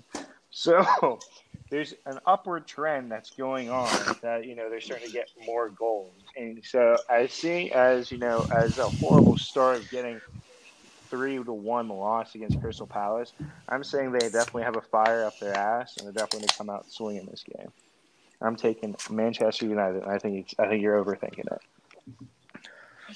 Timothy, what do you got on this we're one? kicking off things, not all taking the same bet. All right, I think I fall right in between these guys because I'm with you, Tim. I basically had this as a pick 'em where I really hate both sides, and I'm only putting one unit on it. It's probably my least comfortable bet of the week. I don't like the momentum for Brighton is obviously in the right direction. The momentum for Man U is obviously in the wrong direction, but still kind of like Christian was arguing. It's still Brighton, Man U. I feel like Man U, their result looked worse last week than it probably should have. It was their first match of the season. I just see it's. I think it's more likely that Man U comes out winning this game by 2 goals than they end up drawing it. That's where I gotta fall here because at -1, I think Man U probably wins by a goal or two, and I just think that's more likely than drawing. So I'm gently on Man U. But I mean, don't get me wrong. I'm not hammering it. I have 2 units on Brighton +1. And you know what? That's a loss of units. And I am literally right on with Tim here. I have Manchester United just because I don't believe that they're going to start the season with 2 losses. They have a better starting lineup. Ole's not going to make the same mistake he made last time. He's going to put in the team that he ended with last year. And I just kind of think that they'll pick up the win here that they need. Who knows though? I agree with Tim. It's a pick 'em at this point, but I have to lean United on this one. Whatever. I mean, you guys, whatever, dude. No, if you guys can be on the wrong side of history on this one. Hey, look, it's a win-win for you because like if you do win this, then you look like a genius, and if you lose this, well, they're supposed to lose, and so you know, whatever. That's true. It could end in a push anyway. We can just all have egg on our face, but exactly. All right, we'll swiftly move on. 10 a.m. Eastern time, the second game of the match week, Crystal Palace versus Everton. I have this as my most confident bet of the week. Yeah, I'm not like too. Christian. Yeah, this is I'm not like Christian where I put like 7 or 8 units on a game, but I do have 4 on this one, which is big for me. Because the line is right now Everton minus a half a goal, and so I have 4 units on Everton covering that spread. That's like an investment. Yeah. Like like does anybody have Crystal Palace for whatever reason? Tim, don't you say it, you motherfucker. Okay, well, I almost was that guy. I actually started with my money on Crystal Palace, and I've ended up on Everton with a small 1.5 units. And this is the game I've thought the most about, and it just feels like a trap game. It's Everton. I know people are excited about them, but it's Everton. They won 5-2 against West Brom in a game where they were up a man for half the match. It just, how do you get that excited about that? Even though obviously the signings look good, the whole picture of Everton, it's starting to come together. Crystal Palace is undefeated. They're one of the 5-6 teams right now that haven't lost yet, and they look good. Zaha looks good. It feels like a game. I know it's only a half a goal where Crystal Palace could pull out a draw or a win, and everybody's like, "Oh yeah, that's right. It was always Everton." I think I would be thinking exactly how you are, Tim, right now. If the line was Everton +1, yeah, I was going into this and I was expecting to see that +1 for Everton, and the only reason I feel that way is because Zaha's pretty good. Like, they got a decent attack. Everton's not going to keep a clean sheet in this game, like by no means in my imagination that they're going to. But I just think Everton, with the signings that they do have, I think they're going to dominate the midfield in this game. I think it's going to be a tough game, but I do like Everton to win by at least 1. Yeah, the only way of that. The only way you could convince me this was Crystal Palace is if there was fans and if it was because it's at Crystal Palace. But other than that, Right. I think the people in Liverpool love James Rodriguez. Notice how I got it right this time. But they're handing him bottles of wine. I think they're just mashing well. And I think he's going to do it. I think this is going to be. I think this actually might be an Everton like 2-0, 3-0 type of game. I don't hate. James, you can go. I just think they look like the real. I mean, I think the hype train's a little bit real with these guys for whatever reason. Not sure why. I believe that the only thing that's really going to stop them is if their center backs decide to have a bad day, and if their strikers decide not to score. Because I think we can all agree that Fulham would suck. The Fulham Everton game was scary in the first half, but I mean, everybody kind of forgets a little bit that there's Richarlison had at least 2 chances that he should have definitely bagged that he didn't, and so I don't know. I think I'm still and that was the first game that they had. I mean, they have 3 brand new midfielders that never played with each other before, and that was the first game they all played with each other. Fucking good, and they look so unbelievably good. I mean, the passes that Hamas is making are unreal. Great. He's a wand of a left foot, as they say. But does anybody have a halfway thought of Everton sneaking into the conversation for the 4th place spot? No. Well, do you want to think about it, Christian? No, I can tell you right now. If you gave me $100 to put on, will Everton make the top 4? I'm saying no. Well, I'm not okay, saying so it's Everton's better than sure thing. Everton's beaten Tottenham, right? So that's one out of the way. I never had Tottenham in the top 4.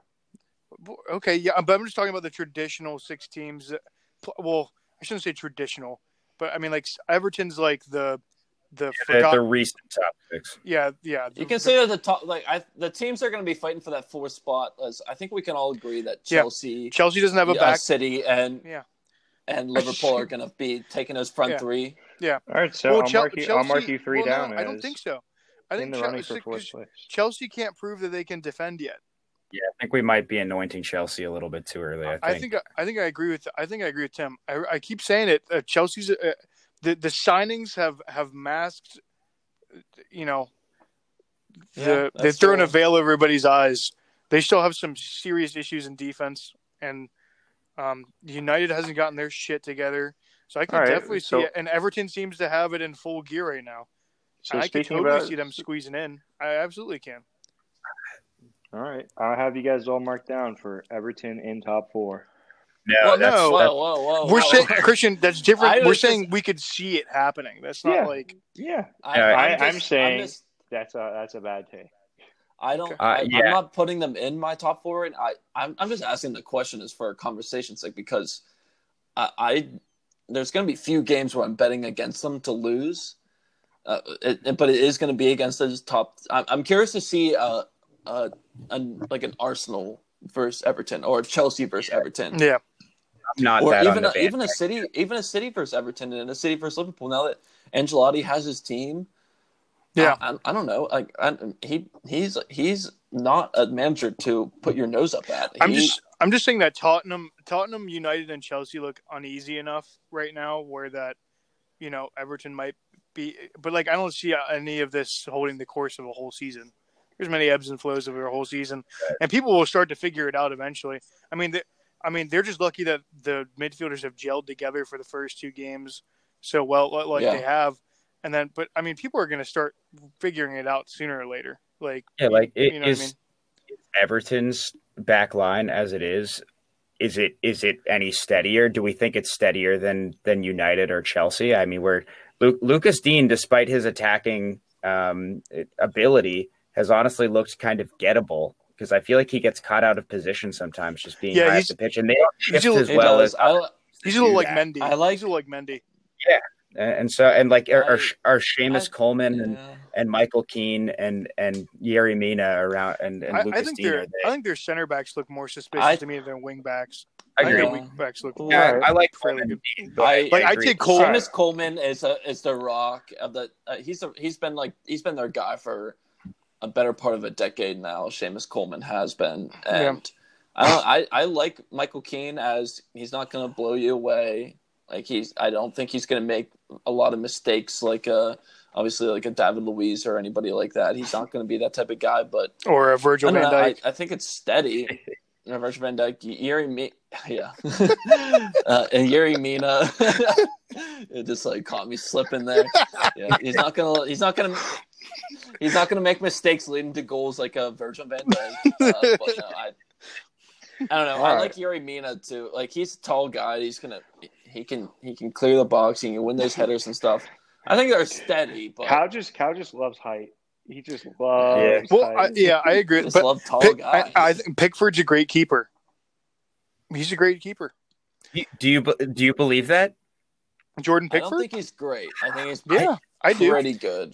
I think. Look, all I'm saying is, anytime that I've ever seen them play like last year with this same unit, like when they were playing against like some of the bigger teams, they weren't like if they were either like tying or losing. They didn't win, and when they lost by like a goal.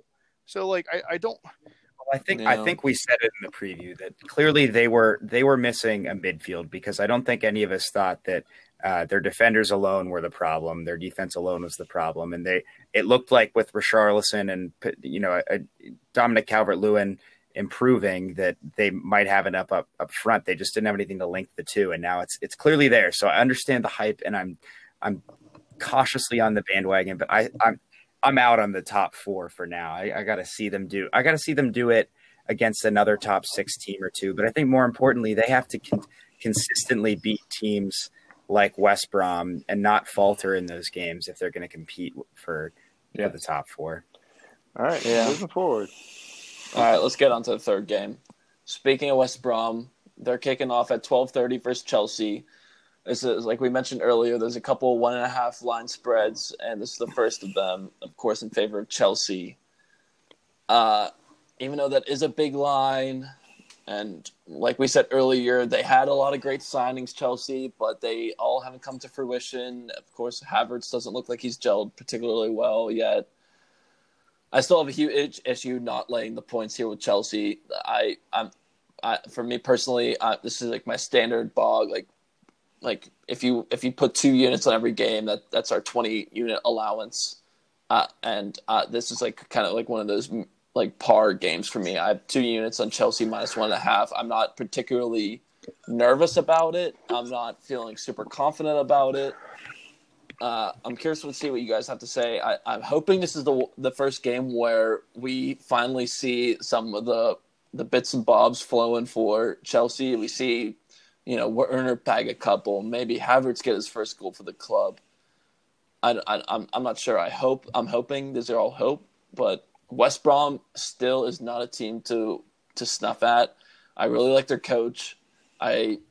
We've seen even against Everton that they have a couple players that can bring out some particular moments of one-on-one brilliance, where they had the one goal from outside the box, and of course like the goal of the week maybe with that free kick for West Brom last week.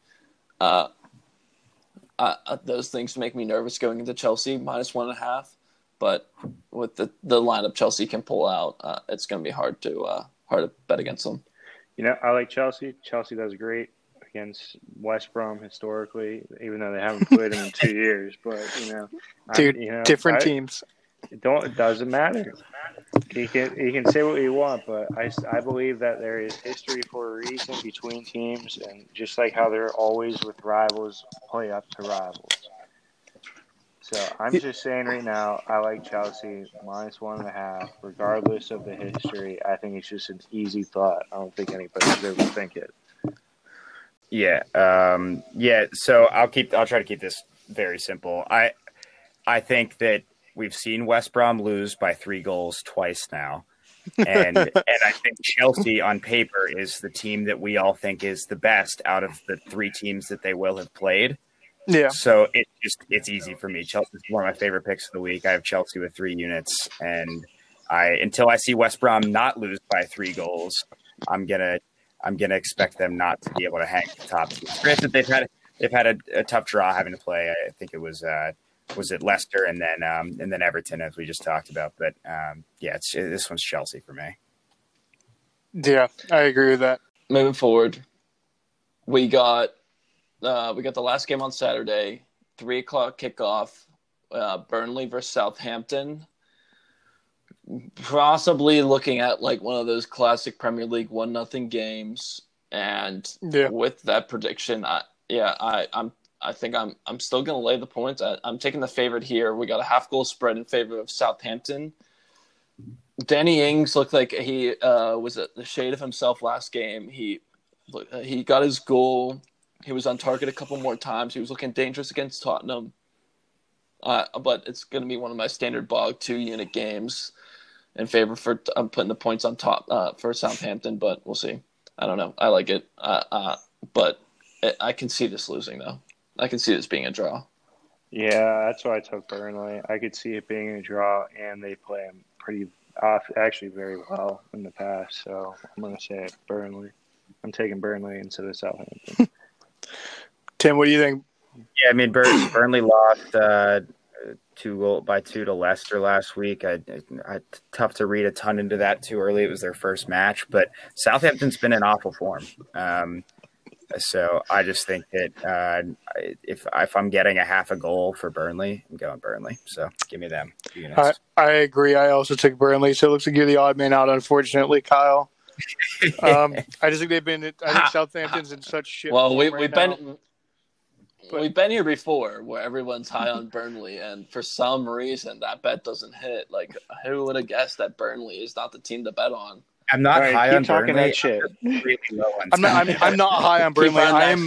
I am so low on Southampton. Like, yeah, they lost to Brentford midweek last week with a full team. All right. Well, there's not a lot to talk about this game. There's really just not. We can just argue. Keep it at that, right? Yeah. Yeah, that's semantics, really. All right, we'll move on to Sunday's games. I like the Sunday's games a lot, of course. 7 a.m. kickoff.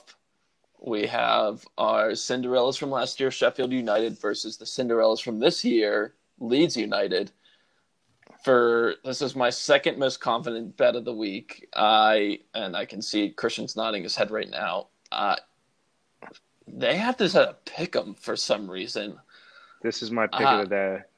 I was like, what? I was like looking at this game. I was like, what? Why is it your pick? You can take it away, Christian. This might be my pick of the month. To be honest with you, I think Sheffield right now they're still trying to figure shit out, and I think Leeds is just fucking all gas, no brakes, ready to rock and roll. I'm saying they're walking in there and they're absolutely just crushing them. I'm saying this might be a 3-0 Leeds United victory, and I put 7 units on that boy. Wow, guys! I'm so happy to hear this. I don't know if you guys happen to look at my board before I'm getting here, but we're gonna have our biggest disagreement of the season because Sheffield is my biggest pick of the week. I have 4 units. Wow. Actually, well, okay, but I'm bullshitting you. I don't have 4. I only have 2. But Tim, I do have Sheffield. I'm excited about that. Dude, I can tell you right now, Leeds is just gonna straight up mollywop Sheffield. It's just gonna happen. I can tell you, I have Leeds going into this one. That it is my second most confident pick. Granted, it's only 3 units. But the only thing I'm waiting for Leeds is this press has. I didn't watch them last year. I don't watch a championship. Like, maybe that's something I'll get into this season. But like, this press has to catch up to them at some point, right? Like, they're gonna have. Dude, they literally played it. They literally played it all last year. Yeah, I know. I don't know how they do it. But like, their guys, like, they were dead at the end of the last game. Like, dead. Yeah. Like, it looked. I mean, some of them look really good at the end of the game. They were still running around really fast, everything, sprinting, even though they're up a goal in the last minute of the game. That's the only thing that's in the back of my mind is like, oh, is this going to be the game where they like get some tired legs or something? I don't know. Hopefully not, because I do have 3 units on Leeds winning this game, but that's the only thing I could say against them. I love watching Leeds. They're absolutely electric, rock and roll football, as they say, but I don't know. What do you think, James? I also have Leeds. I think Tim, if Liverpool is like your wife of 20 years, like, Sheffield United is that massage parlor you go to once a month. Yeah, I think you just really like Sheffield United, man. Which was like this anti-story of last year, because Max, Tim, and myself, we did a little predictions for. It was just kind of like there was like a couple questions like who's going to be your top 4, who's going to go down, who's going to be the first manager sacked, like couple questions like that. Yeah. And Tim couldn't have hated Sheffield more in that. Like It was he's done an absolute flip flop was here. before I saw them play, and I just don't. I think I don't want to get bitten again, and I don't. And I think Leeds is the hot commodity here. But we've seen Sheffield finish in the top half of the table, and I thought they actually looked quite good playing down a man for essentially the entire match in their first game. And I think Leeds has a ton of questions and obviously a ton of intrigue with popping 7 goals in through 2 weeks. But I think Sheffield's just a more disciplined team, and they were better than Leeds in the championship 2 years ago by a lot for a reason. And I'm going to ride that for now until I see Leeds beat a team that I think is a good team and not look absolutely just porous and frightening in the back. I'm gonna just be hesitant to jump on the bandwagon. So Sheffield for now. I have Leeds. I have Leeds, but honestly, I was just making fun of you a little bit there, Tim. But I actually probably do think I'm just happy to take the loss of Leeds. I just like betting Leeds just because they're fun right now. I totally feel you. But I think Sheffield is probably the better team, and I kind of agree with you. I mean, people forget that Sheffield Sheffield didn't change. They haven't shuffled their team much the past 2 years. They've bought some players here and there, but the core is kind of similar to what it was. Yeah, you lose Henderson for Ramsdale, but obviously I think Henderson's awesome, and Ramsdale is maybe a little bit less good, but I think highly of him as well. Yeah, and I just think that the Sheffield team has seen what this Leeds team can do. I think that they've played against them. They've done. I know you guys don't want to hear my history take, but Leeds plays them very well. I actually do want to hear that take. But Leeds is. I think at the end of the day, though. Leeds has improved a lot. I just think it's going to be a good game. Period. Like I don't quite agree with it being a pick'em kind of deal, but I think it's still going to be a good game regardless. In the last 5 matches that they played, Leeds have won 4 out of the 5. Wow, I love that. Penny for your thought. And the last thing I'll say, like I said last week with Aston Villa versus Sheffield as well, where this line was a pick'em, and I think it's going to be my mantra going through every single pick'em this year. Is I like betting on the team that has the best player on the pitch, like Phillips for Leeds is really good. International, he's really good, and. Like I know I said that about Grealish last week, where Grealish is also an England international. Take it back. Man. Yeah, but Grealish is not that great as we saw last week. But yeah, wait, Kyle. I feel like I'm getting a major contradiction here because what are you going to do whenever City and Liverpool play, and you have to take Liverpool? But I think we might have heard you say that KDB could be the best player in the Premier League. So what do you mean could? Could. The best player on the pitch. For those of you as I turn around with my Henderson jersey on, player of the year. Quite frankly, that's all I have to say about that. And Raiders Association player of the year. I also did say that it was only for my pick'em games, and everyone knows that Liverpool's probably going to be favored in that game. So, you think so? We'll see about that. Yeah, sorry. Yeah, but let's move on to the next one. Let's move on to the next one. Move on. We got Leeds. Fuck you, Tim. Sunday, 9 a.m. Our second 1.5 spread game. Tottenham versus Newcastle. It's going to be one of those things. I hate betting these types of things. It's probably the only con that we have putting in these bets prior to the actual weekend, because we don't really get to see what the lineups are going to be like. This spread could be totally warranted, or it could be null and void. Compared to what type of team, of course, Tottenham rolls out there. If they put in Reguilon over Ben Davies and they put Gareth Bale in at right wing, that team could win 4-0 to that in that game. And the 1.5 spread could finish in a double spread cover. I don't know. I'm kind of going down the middle. Again, this is one of my bog standard 2-unit games that I have. But, of course, I'm taking Tottenham in this because I'm not banking on the side that Bale doesn't play and Tottenham have another shitter because they played well last week. And I do like Newcastle, but I don't know. Not enough for me to not bet it. Keep it simple, stupid is my opinion. I agree. I'm taking Tottenham. Tottenham plays Newcastle very well. In fact, in July of this year, they actually won 3-1 against Newcastle. So I'm saying they're going to have no issue with it. I think they have a couple informed players, and I think even without Bale, I think they'll win. But just adding Bale, I think, is just adding some finishing touches on the already iced cake.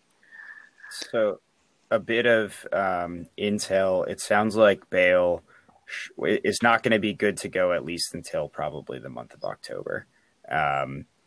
He's working on recovering from an injury.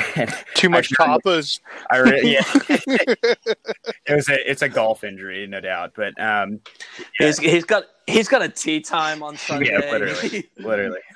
But yeah, I actually enjoyed this quote from Jose saying basically that he believed that Gareth might be able to shorten his period of recovering and shorten the period of getting fit because he is so happy to be playing for the team and his motivation is so high, as if suggesting that all the time that he missed in Spain was maybe because he wasn't so excited to get back. But so they're saying that I think the estimation is around the time of the international break next month, and it could be sooner. But I don't think he's available this weekend. If that affects the way you bet, I'm still going Tottenham. Yeah, and it's just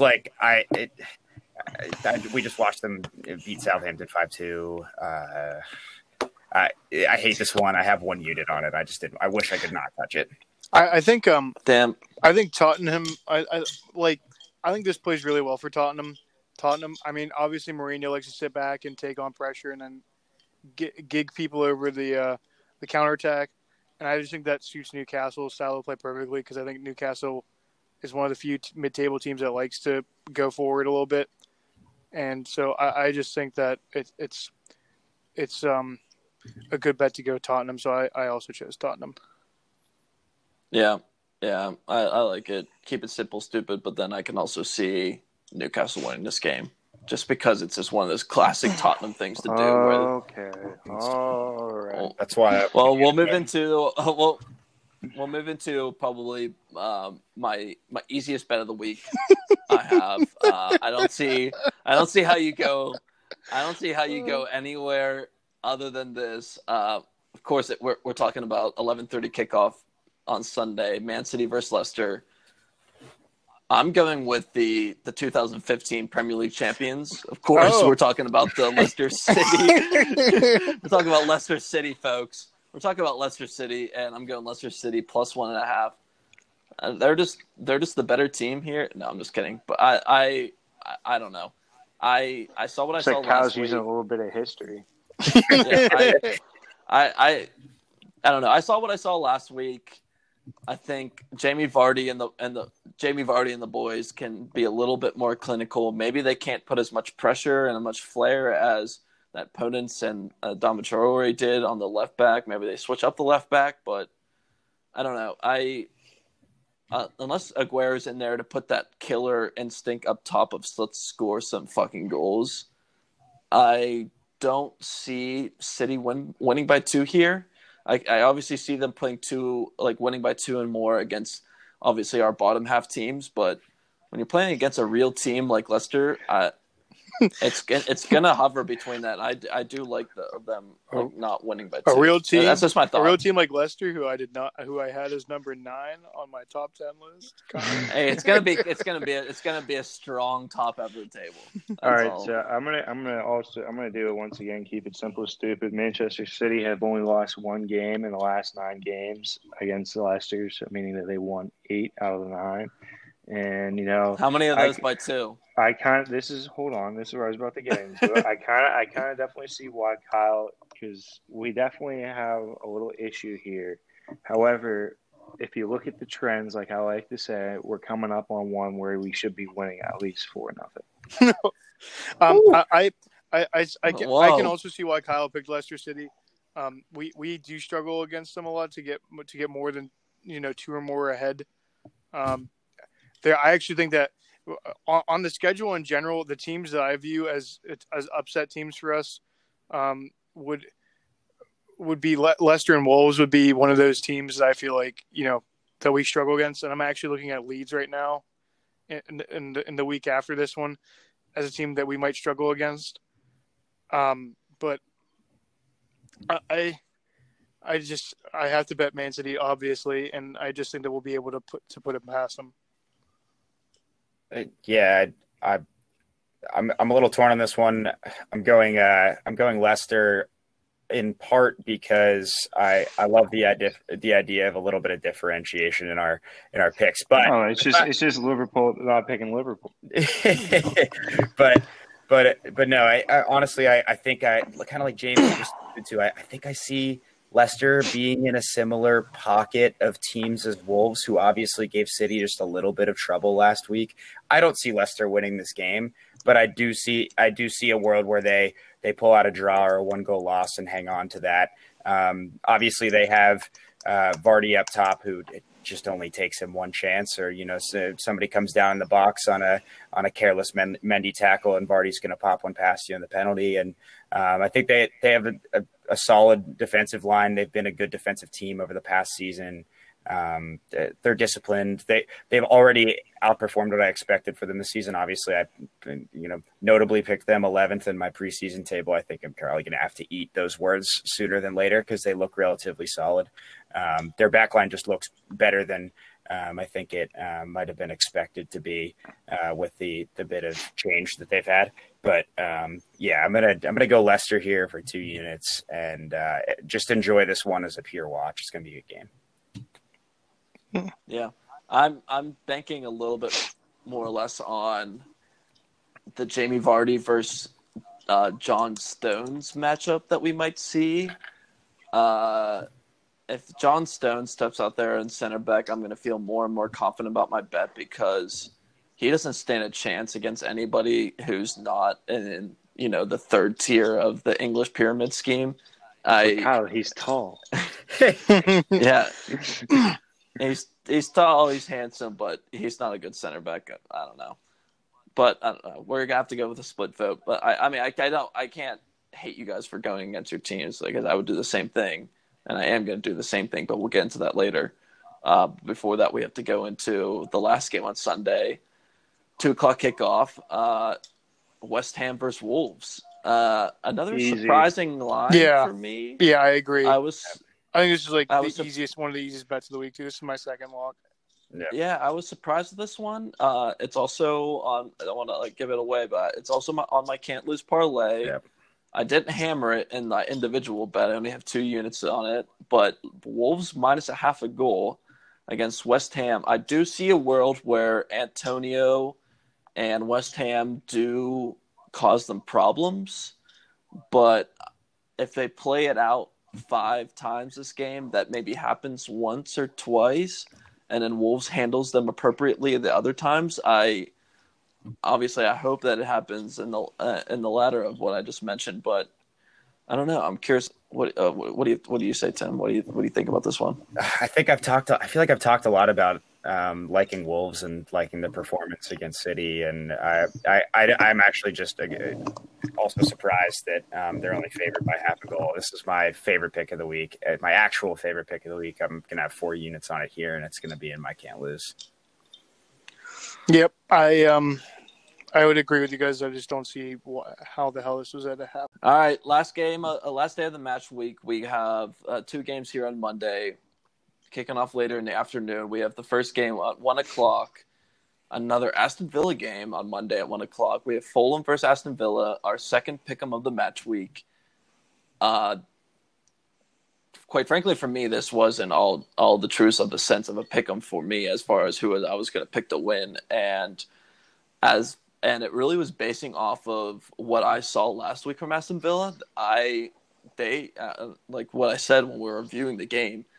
If Aston Villa if they didn't have a red card in their favor, I didn't see how there any possibility of winning that game, and I just really struggled betting on a team that's like that. And I kind of like the fight that I see from Fulham. They don't look as bad as some people are saying. I know they've had a tough go of it at the start of the season, but even when when they were down to Leeds last week, they came back and they could have tied that game up if they really wanted to, if they got a little bit luckier at the end there. It's also one of my least confident bets of the week. I have them at 1 unit, but I am betting in favor of Fulham. I agree. I'm with you there, Kyle. Actually, of recent years, that Aston Villa actually lost to Fulham in 2020, 2-1 in the FA Cup. So I think Aston Villa is not going to get their revenge with the form they're in. I think Fulham really needs to pull something together here. So I think this is going to be a chance to do so. Yeah, Aston Villa also one of my relegation teams too. Otherwise, I'd be normally betting in favor of the actual Vegas odds with the minus 125, but instead Fulham is +1 at 5, so I'm taking Fulham. James, what are you thinking on this one? I have V on this one. James, it sounds like you're right where I am right now, where I'm staring at my pick, and I might flip firing from the hip. You're firing from the hip. I have V in this one. I don't know why. Oh, I love it. I don't know why. I have Aston Villa. They're on my screen right now. I'm looking at them like I don't know. Maybe these guys will put it together this week.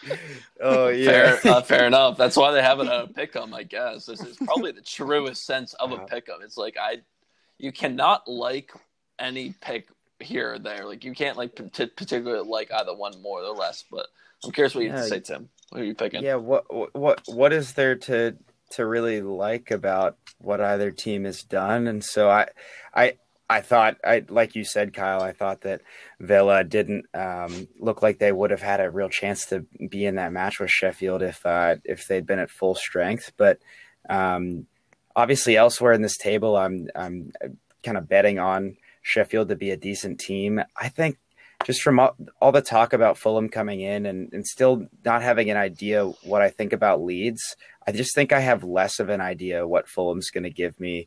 And I don't think Villa's very good, but Fulham has maybe a chance to be worse. So I'm just going to stick with my original pick here of Villa. I only have 1.5 units on it, and I'm going to not worry too much about this result, and I'm not going to be too upset if I don't get to watch the match. All right, Kyle, let's ride. Yeah, let's do it. These are two of my teams I've picked to go down this year. This could be one of those ones that have later implications on the table. Maybe one of those classic 6-pointers we talk about down the stretch, but I don't know. Who knows how many points these teams are going to pick up throughout the season. So this could be a big game. But moving on to last game of the match week, we got the champions of Europe. You got the champions of England, rather, and Liverpool kicking off at 3:15 with Arsenal. I was a little surprised, not going to lie, with this line. If it was anything less, I would have absolutely brought out the hammer for this. But it is at 1.5, which does have me a little hesitant, because we haven't been matching up against Arsenal quite well the past couple times. Does that check out, historian? History, yes, sir. In July, you guys lost 2-1 in the Premier League, and then in August of 2020. So the last 2 times you guys lost in the FA Community Shield. Yeah, and so that is the one thing that's holding me back. But one big thing is those were both BT, which is of course stands for before Thiago. Which I would argue they're also, which is AP. Absolutely why I'm going with Liverpool this time, because he is so goddamn good that he's just gonna be like, whenever Arsenal, of course, is like the other 2 times where they throw 12 men, which I know you don't have that many players in the pitch, but when you put everybody in the box, just everyone in defense, and then hoping they can spray a couple balls around and hope Aubameyang puts one in the top corner like they have. I don't know. I think Thiago is going to be key here, unlocking that team and getting the ball moving and finding those key passes, deleting the goals. And I don't know. And I see Liverpool covering here. I'm not too confident on it. I do only have it at one unit. Say what you want because I'm a Liverpool fan, but I have the new kit for this year on with Henderson on the back, my captain, of course. I don't know. I that's what I'm going with. I'm curious to see what my fellow Liverpool supporter thinks about this one. Yeah, just back to the history. I'd like to mention also that July and that August match were also AT after trophy, so they weren't meaningful. I mean, you can say the Community Shield is a trophy of its own, depending on who you talk to, but we're talking to two City fans. So they're going to count that. Silverware. But yeah, I'm not reading too much into those matches. Certainly not the Community Shield because Liverpool didn't roll with a conventional lineup in that game. I think James Milner started in the midfield. So what can you say about that? But James Milner's a saint. I love the man with all my heart, but he's not one of the top 7 center midfielders on our squad, I don't think. But I'm going Arsenal. I have to break it. I just think way. Yeah, I think I would never pick against my own team. No, but here's the thing. I like to hedge the emotional bet because there's still a pocket here where Liverpool wins by a goal. That is such a gray thing to do.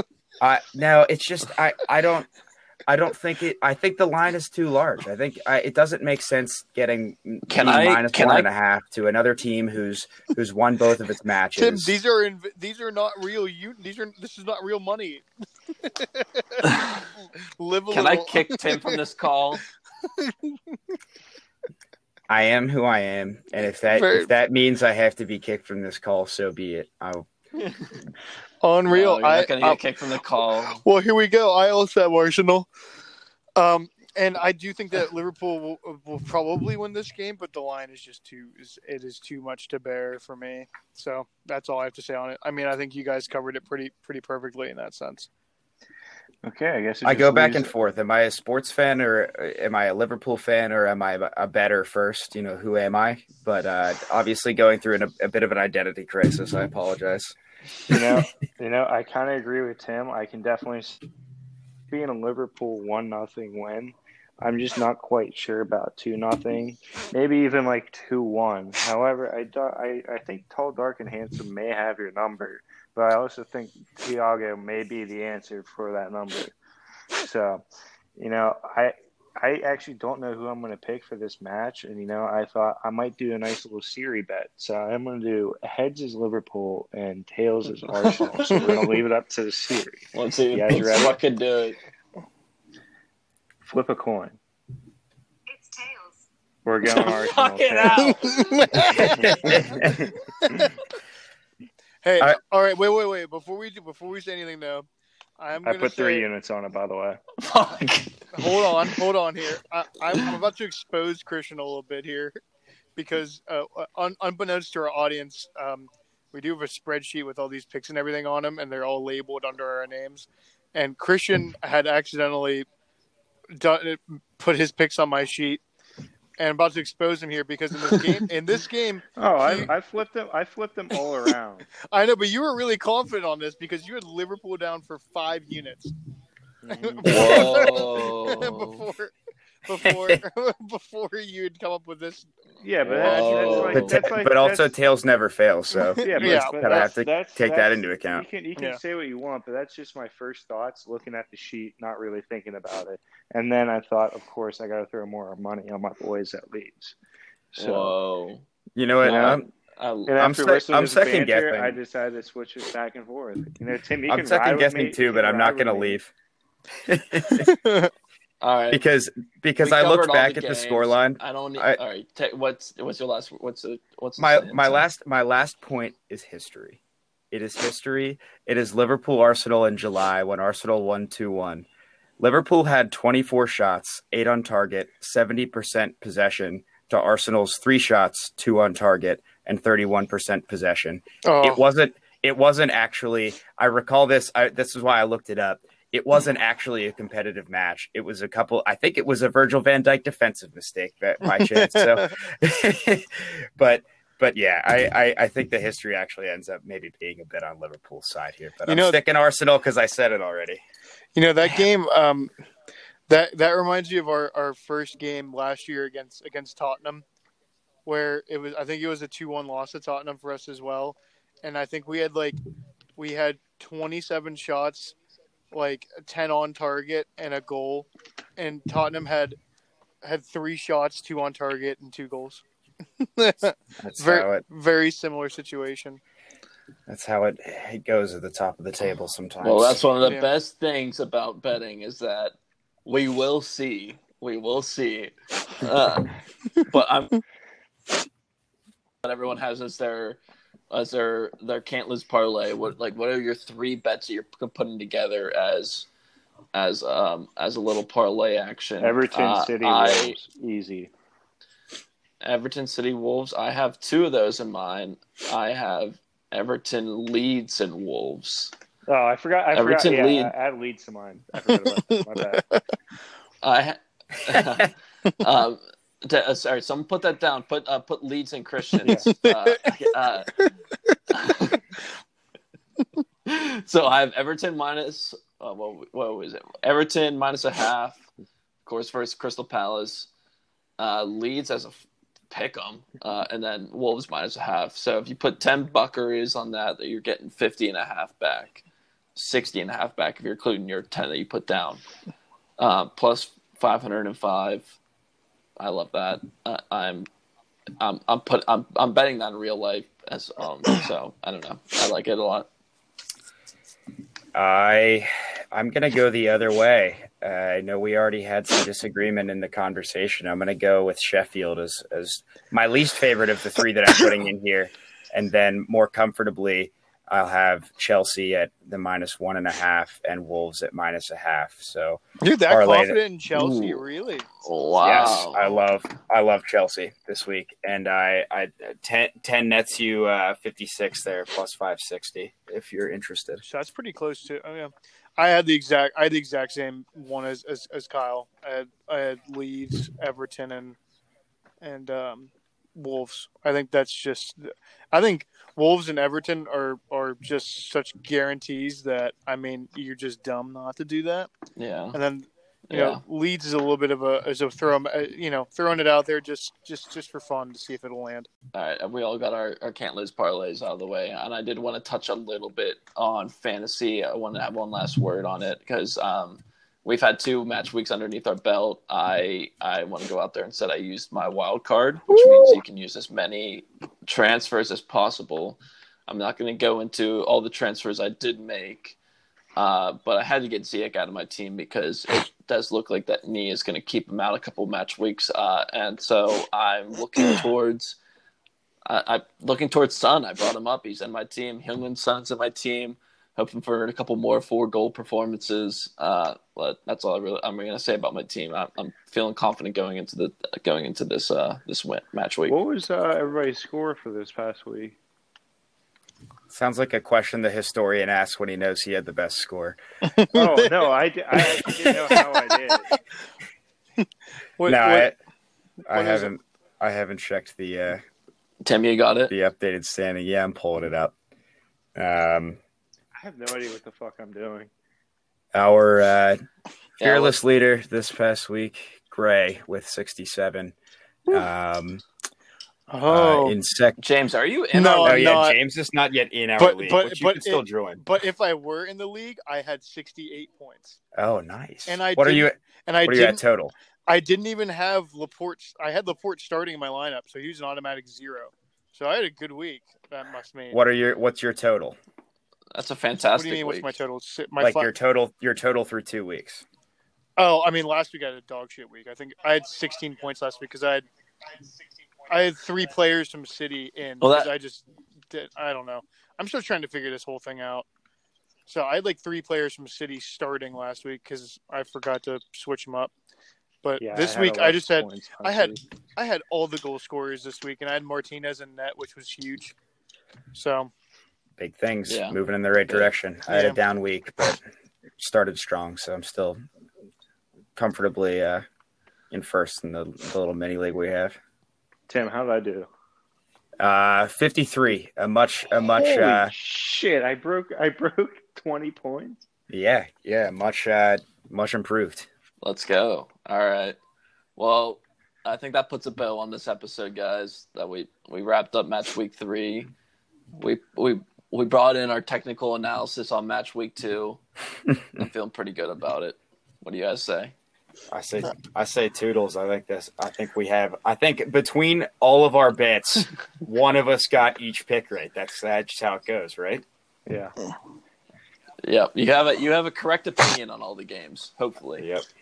Yeah. Right. Well, that's all we got here for you guys today on this week's episode of the pod. We hope you guys got some good insight from a few of our picks. Like we said earlier, hopefully there will be one correct opinion at least for each game. But it looks like everyone particularly likes Wolves, Leeds, and Everton, especially me. But, the best part is we get to see who's right and who's wrong starting tomorrow at 7:30 in the morning. I can't wait. Anyway, we'll be back next Friday reviewing these picks. And, of course, we're giving out fresh ones for match week 4. Thanks for tuning in. Bye.